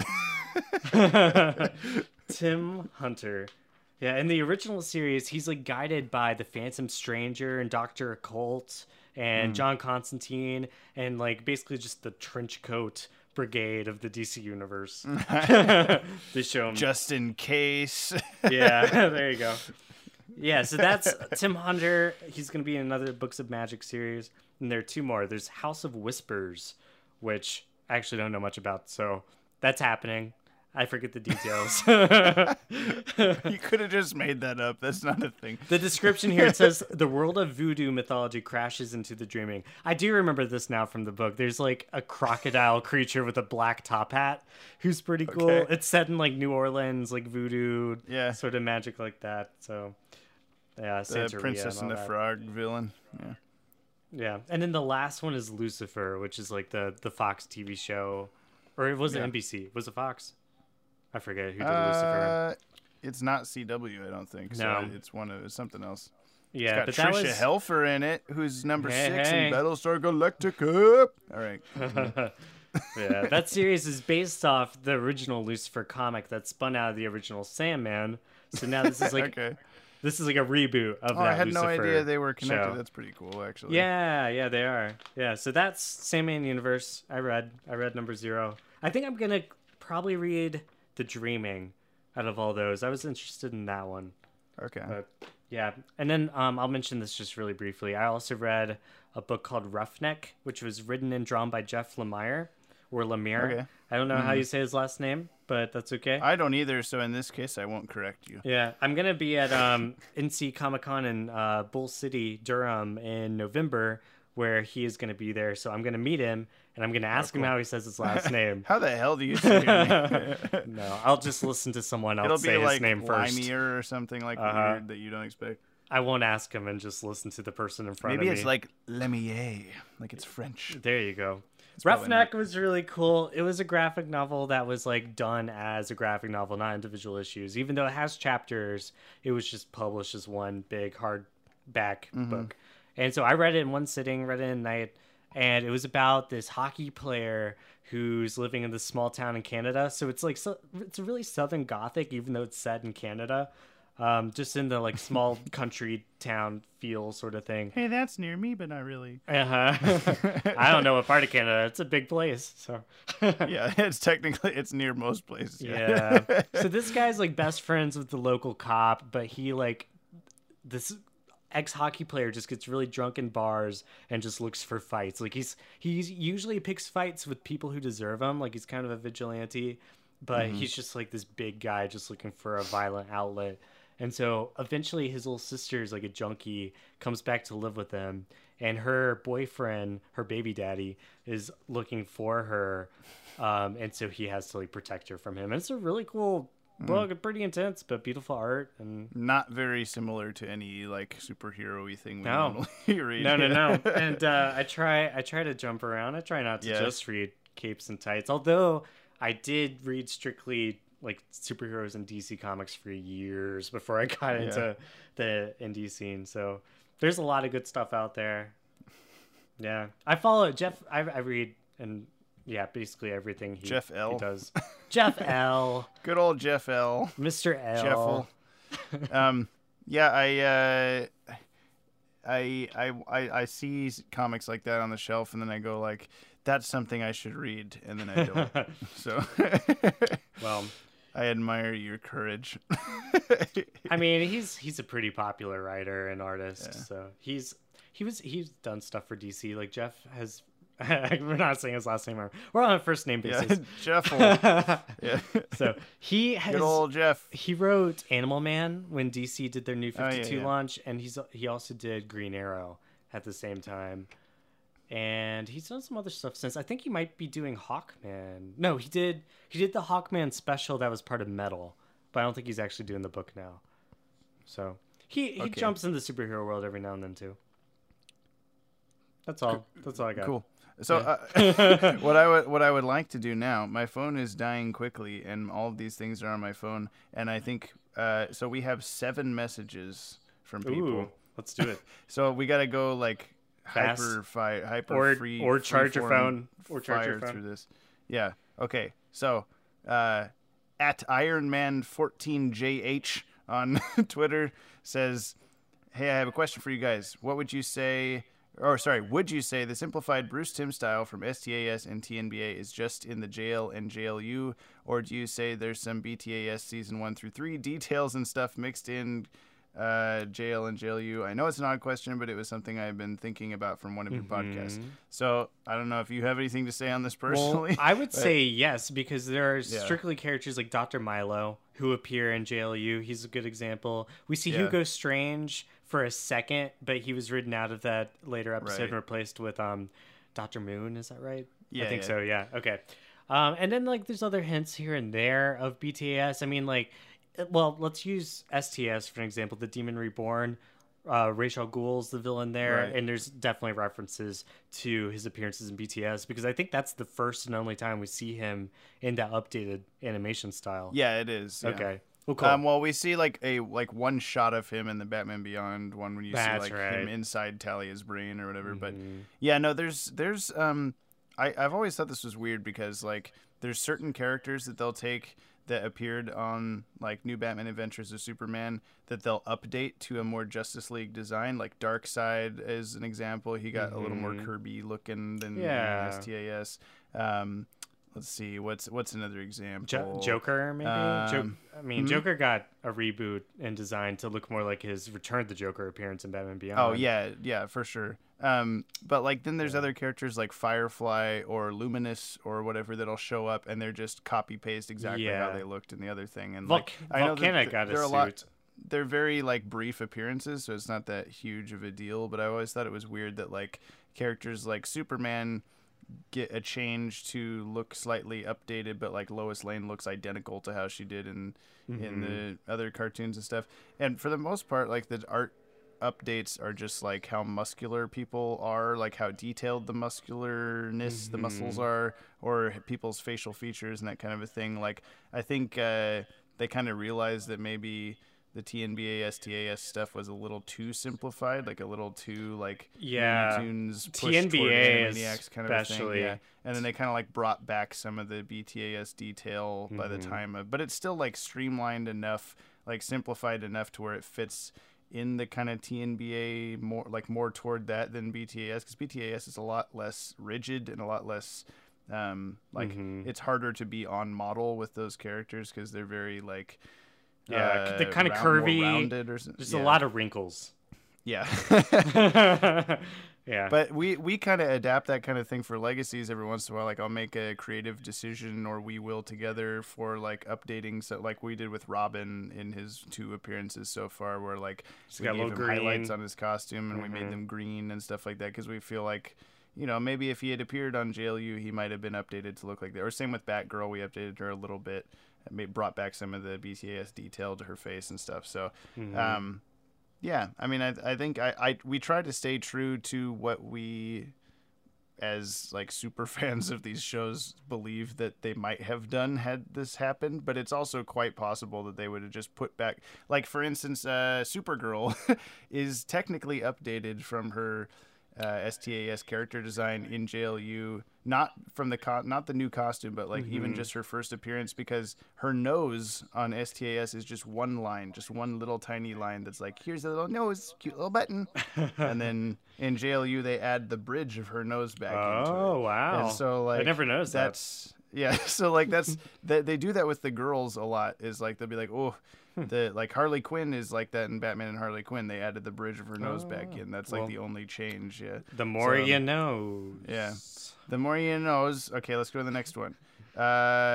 Same person. Oh no, sorry. Yep, same person. Okay. Remember in JLU when Wonder Woman was made out of clay and brought to life by Hades and Hippolyta, or the help with Hades? Yes, I do. I do too. In the JL episode Paradise Lost, Hades realizes Hippolyta has a daughter and even wonders if she is as loving as her mother. Was Hades lying? Wait. I think first off, what? You mean what? Wait, Hades lying about helping carve Diana out of clay? Is that what you mean? Sure. I think like the question is how, like in Paradise Lost, they probably didn't know that they were gonna write him in as like the father, the molten clay father. So he says like, Hippolyta, you didn't tell me you had a daughter. And then later he's like, oh, I helped make you. That's right. So like, why would he say that kind of? But I attribute that to the same as Doomsday saying, I just came here to see the best this planet had to offer. I am not impressed. And then later turning out to be a Cadmus thing, like they just kind of retcon it a little bit. It's not that huge of a deal. It's just a little weird. I don't know. Well, I think it was like, I mean, I think he might have been lying when he appeared and was like, oh, you didn't tell me you have a daughter. He knew who she was. It was more of like, maybe like you didn't tell your daughter about me, might have been what he was saying in the context of it. Sort of thing, so. I've always interpreted that line, like watching it again, knowing that he helped her, or he at least says that. I've interpreted that line as like, maybe like he and Hippolyta got together and they, you know, they're in love, blah, blah, blah. And they want a kid or something, like they're going to do that.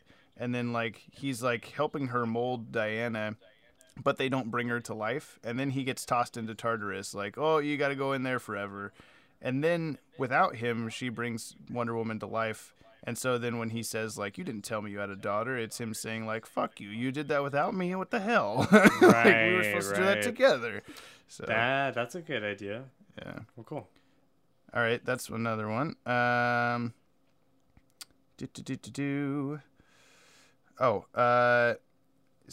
He's talking about a suggestion for the this is the same person again. A suggestion for the mail segment name was the Cosmic Treadmail. which I said was very creative and clever, but the only time we see the Cosmic Treadmill in the DCAU is like one Justice League Adventures issue, which is probably not canon. So it's like, I don't know, it's I like it, but I also kind of just like calling it Untitled Mail segment. I don't know, that's just me. But I don't always get what I want, because Ted has a say as well. It'll get a title one day. It'll get a title. Sure. You guys I think keep just at nothing it. has struck us as like, oh, that's it. That's the perfect thing. But we appreciate input from people. Keep it coming. Okay, here's another one. This is from their name got cut off. I think it's from our Jeff Lemire. No. Okay. I think it's from the Justice No Justice No Peace or something like that. It's a guy that comments on a lot of our stuff. Thanks. I agree. No justice, no peace. Yeah, for sure. I apologize if that's not who this is. I accidentally cut off their name, but I think that anyway. He says, so you guys take questions? Actually, I'm gonna double check this, because I don't want to get this wrong. No, I think you're right. Actually, I do remember this comment. This is on our last video. You're on correct. Our last podcast episode. Hey, don't play the podcast. I just wanna find this. Okay. You're right. You're right, though. This is from Switzerland. Oh my gosh! Wow. Sorry about that. Okay. So you guys take questions from the comment section like this one. Well, I do indeed happen to have a few questions, and you guys can choose to either answer in the form of a comment or in the next 12th level intellects. I mean, if that's cool with you guys. Okay, number 1. Are there any DCAU characters / concepts that have yet to be used in other media that you'd like to see more of in the future? Like, say, Red Claw from BTAS, Volcana from STAS, though the latter is also the name of a Marvel character, so there might be difficulty with that. Well, they'll probably think of something. I agree about Red Claw for sure. Yeah, that'd be cool. Yeah. Yeah. I was about to say something I can't say out loud. Never mind. Okay. Okay. No, no, that's a good example. I don't have a better like thing that I can think of right now that's like just DCAU. I'm not a huge fan of how Livewire has been interpreted into Supergirl. Like, I think that's her only live action appearance so far. I'd like to see more Baby Doll. she's a good Batman villain. That'd be an interesting one to try to interpret into a show or movie. A lot of Batman Beyond villains, I think, like Ink. Mm-hmm. Like, I mean, Batman Beyond in general needs to be brought. I mean, they have an ongoing comic, and it is ongoing. Like, it definitely takes place years after the show and continues on with his life, and it's great to see that. But whenever I read, and I do read it every month, I keep up with the current title.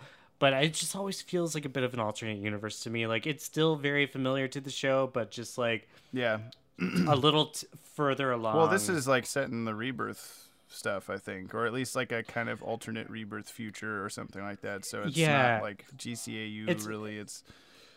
It's also kind of post like Future's End was a really big event that redefined Batman Beyond, and like the current series looks back on Future's End as a major incident, and they've now had to like rebuild all of the world from that. So now it's very much more reminiscent to Batman Beyond, but it's like people still talk back about, oh, that whole Future's End disaster where we had to like, and I know fix the whole world. Batman Beyond characters, some Batman Beyond characters are not like original characters. Like Blight's basically Dr. Phosphorus, and Spellbinder already existed, but like a lot of them are reinterpreted or like Royal Flush Gang, futuristic Royal Flush Gang existed, but they're like futuristic cool versions of them that we haven't seen before, and I think that it would be nice to see some of those kinds of things happen. Not like take those characters, but like take a character that already exists and no one really cares about and spin them into a better version for a movie or something. Yeah.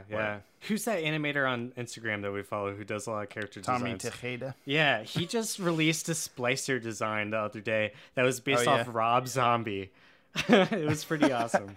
I liked it. I don't know. Just look him up. It was pretty cool. No, he's this week he's been posting a lot of robot like a lot of Iron Man. He posted his like design for the Golem thing from Batman Beyond, the big robot, and but he also has been posting like 6 or 7 different like trial and error pre-designs for it. Like they didn't like this one, so I did a different one and whatever. So that was pretty cool. I saw that, and I thought that the first Gollum design that he did, or Golem is Lord of the Rings Golem. Sure. Yeah. The first design had he designed Smeagol from Lord of the Rings. But the first design for the Batman Beyond character had like an eye on the suit. Yeah. It looked very Brother Eye, like OMAC inspired, which is funny because it would have been like years before the Infinite Crisis version of OMAC. He was ahead of his time. And OMAC is all about Futures End. That whole like Futures End thing is because of Brother Eye and OMAC. So. Yeah. The synchronicity. The half of his like pre-designs they had like backward knee like chicken legs or like bird leg things. Like they had like you know what I mean? Where like the knees are pointing the wrong direction. And I actually thought that looked a lot cooler for a robot than what we ended up getting because now it's just like a big dude or whatever. But it's still really cool to see those. Anyway, we got a little off topic. He says, personally, I'd like to see more of Ink from Batman Beyond. She was an interesting and formidable opponent for Terry in the show. I'd also like to see more Roxy Rocket. I mean, we did get to see her as a minor character in White Knight. Yes. Which I think Baby Doll was in that for a second, too. Yeah, yep. Number 2, what do you guys feel about the Batgirl cameo in Batman Bad Blood? You think that'll go somewhere or just stay as a fun little cameo? I've been thinking about that since it happened because we have yet to see her show up in another... You know what he's talking about? Like the end of that movie, I do. Batgirl shows up for like 5 seconds, like, she's I'm coming, and then doesn't do anything. Right. I think they call it her Burnside uniform because like she was living in some place called Burnside during that era of the comics. So it's a like purple suit with like the little like uniform. It's like an exact copy pretty much of that. New 52, Or like later New 52, not the beginning of it. Yeah. The one made of like a motorcycle jacket kind of looking thing. Right. Yeah. No, I'd like to see that happen. I'm not like a huge fan of those movies, but I do like that they have like a shared continuity, and like I hate them just teasing that and not bringing her in. So I enjoyed Bad Blood. I thought Bad Blood was pretty good. Yeah. Do you think that it'll lead into Hush? That's the only possibility I can see. Oh yeah, that is a good. That would make sense. I really hope that Hush is not New 52 style movie though. But I would love it to be its own separate thing with Kevin Conroy and everyone back. And I don't know if we'll get that, but we'll see. Okay, number 3. Your thoughts on the whole Hrotalik and Carter Hall thing. Oh. I think what he means by that is, like, I've talked about this in a few videos where they do a character with like a new version of a character that's like, ooh, this is cool. It's like Hawkman, but not really. And then they just later go back and just do the original character anyway. Like, I like seeing those interpreted, but I also like just do the thing. Just stick to your guns. Do the thing that you were going to do. I don't know. Sure. Well, I don't have a problem with it, personally, because Hawkman is such a convoluted character in the comic books anyway. He actually like this has happened before in a way. Like there's been 2 different Hawkmans or 2 different Hawkgirls. Like I'll use Hawkgirl as a more specific example because it makes more sense in my head. Hawkman's just oh my god. So Hawkgirl in around 2006, around the Infinite Crisis era, there was Kendra Saunders, who was the Hawkgirl in the JSA series that was by Jeff Johns. And so she, for all intents and purposes, was Hawkgirl. But then so this like really came to my attention when I first read the Rand Thanagar War leading up to Infinite Crisis. Shiera Hull is alive and operating as Hawk Woman. And she's still on Thanagar and she's still a cop and everything. And so it's like she ends up working with Kendra Saunders in that era. And so it's like, okay, so we have a Hawk Woman and a Hawk Girl. Okay. And then it took me a minute to realize, like, okay, one of them's from an alien planet that was a cop. The other one is like a reincarnated ancient Egyptian goddess. Okay. I can separate that in my mind. One's a space cop, one's a goddess from Egypt. Cool. And so the DCAU did the same thing with Hawkman. One was a, general of Thanagar from a planet, and the other is a reincarnated Egyptian god who came from Thanagar originally, but his soul has been reincarnated over the years and is now Carter Hall. So that makes sense in my head, and just because the similar thing has happened in the comics. So, I don't have a problem with it. Like now, I did at the time a lot more because I was. There was like I'm not familiar with any of the characters until they appear in a DCAU thing, and so like the Super Buddies forums and everything that we were involved with were like freaking out. Like they can't do Hawkman like that. What the hell? And then I was like, oh no, I like it. It's cool. I understand what the story's supposed to be to an extent, and they're doing a different thing. And then they just brought him on anyway later, and I was kind of like, man, just do the thing. I don't know. just. Oh no, they're totally different. Yeah, I mean, I get it, but I like it. I like Hero Talc as a separate character, and yeah. So all right, it works for me. Oh, and by extension, your thoughts on Hawkgirl. Well, let's say that we already said that. I kind of did, actually. I kind of used her as a way to talk about Hawkman. Yeah. Okay. Well, I like Chinese Fox. We're almost done. Chinese Fox says, speaking of intellect, in season 2 of Justice League, episode 11, Batman said that they're about almost episode 12. I don't think that. No, he means Justice League Unlimited, I think. Batman said there are only about 3 people in the world smart enough to hack into the Watchtower. 2 of them were already on the Watchtower, leaving Luthor the only other one. Who were those other 2? Was Batman one of them? Ray Palmer, John Henry Irons. Yeah, we've gotten this request for a video several times. And yeah, it's pretty like Batman, I guess, for some reason isn't one of them. No, I count him. I mean, he should be up there. Does he say there's 5 people and 2 of them are already on the Watchtower? Well, so I guess he's the third one. Well, it could be Mr. Terrific. Also, Mr. Terrific, Ray Palmer, and John Henry Irons are up there for me. And Batman and Lex Luthor, I guess. I think those might be the 5. Yeah, the final 5. If it's not 5, then I don't remember. I guess we'd have to look back and see like where the Atom and Steel and Mr. Terrific are in that episode. Yeah. No, Steel simultaneously is on the Watchtower. It's all powered down and stuff. Yeah. Yeah, and that's typically the same. Like even in the comics, they've said that before. Like, they'll say like, "Oh, the 5 smartest people in the universe."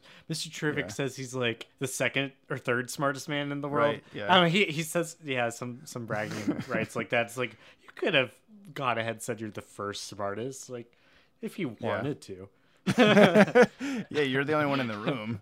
Yeah. Batman's like, there's only 3 people smart enough to do that, and I'm 2 of them. So. Bat and Man. I'm Bat and Man. Yeah, Batman and Bruce Wayne. I'm shit. Yeah. Batman's street smart. Okay. Yeah.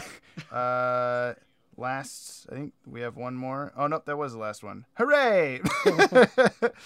Yeah, thanks for sending in questions. We really appreciate the input and like discussion topics to bring up.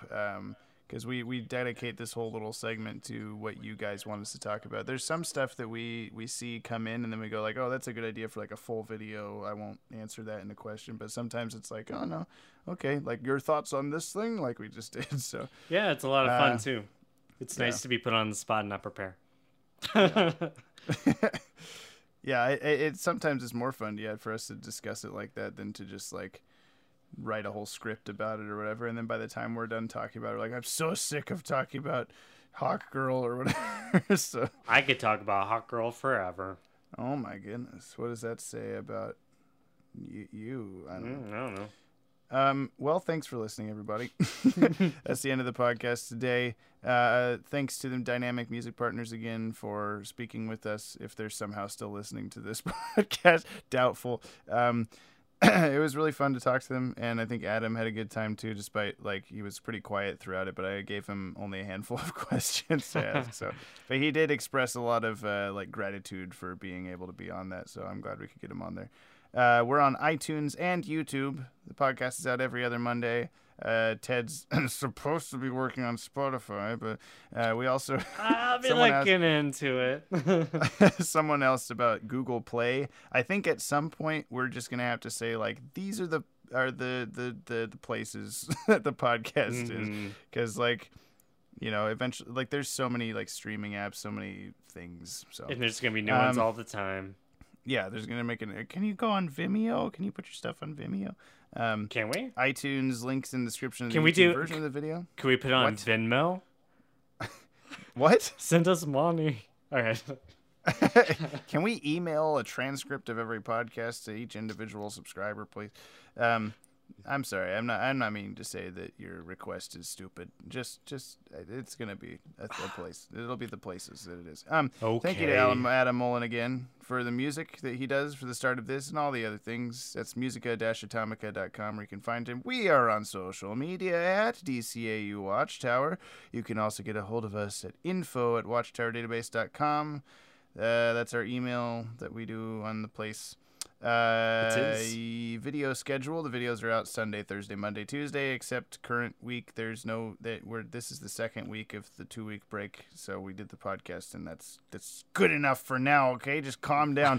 We'll be back soon. Our next upcoming video was voted on by the patrons. I'm not going to tell you what it is yet. You'll find out. Subscribe. What's the last? Oh, Patreon. Go to patreon.com/DCAU Watchtower. That's a place where you can help us out if you'd like to. We do lots of cool things for you. You can do cool things for us by helping us to be able to do more of those things. More of the things. Maybe one day James can afford better beer than Bud Light. I hope the day is today. And with that, we'll see you on the other side. We got to get catchphrases. We gotta get catchphrases. We gotta get catchphrases for the end. That was a question someone asked me. Someone asked me if I had a catchphrase, and I was like, "Yeah, yeah." It's apostrophe TT apostrophe. What do I say? What's my thing? Do I have a catchphrase? Your thing. Yeah, I don't know. Do you have a catchphrase? Someone commented with like, "Oh, Maddie says this, James says this," but I don't remember what mine was supposed to be. It's my new catchphrase. All right. Well, I'll see you guys later. Bye.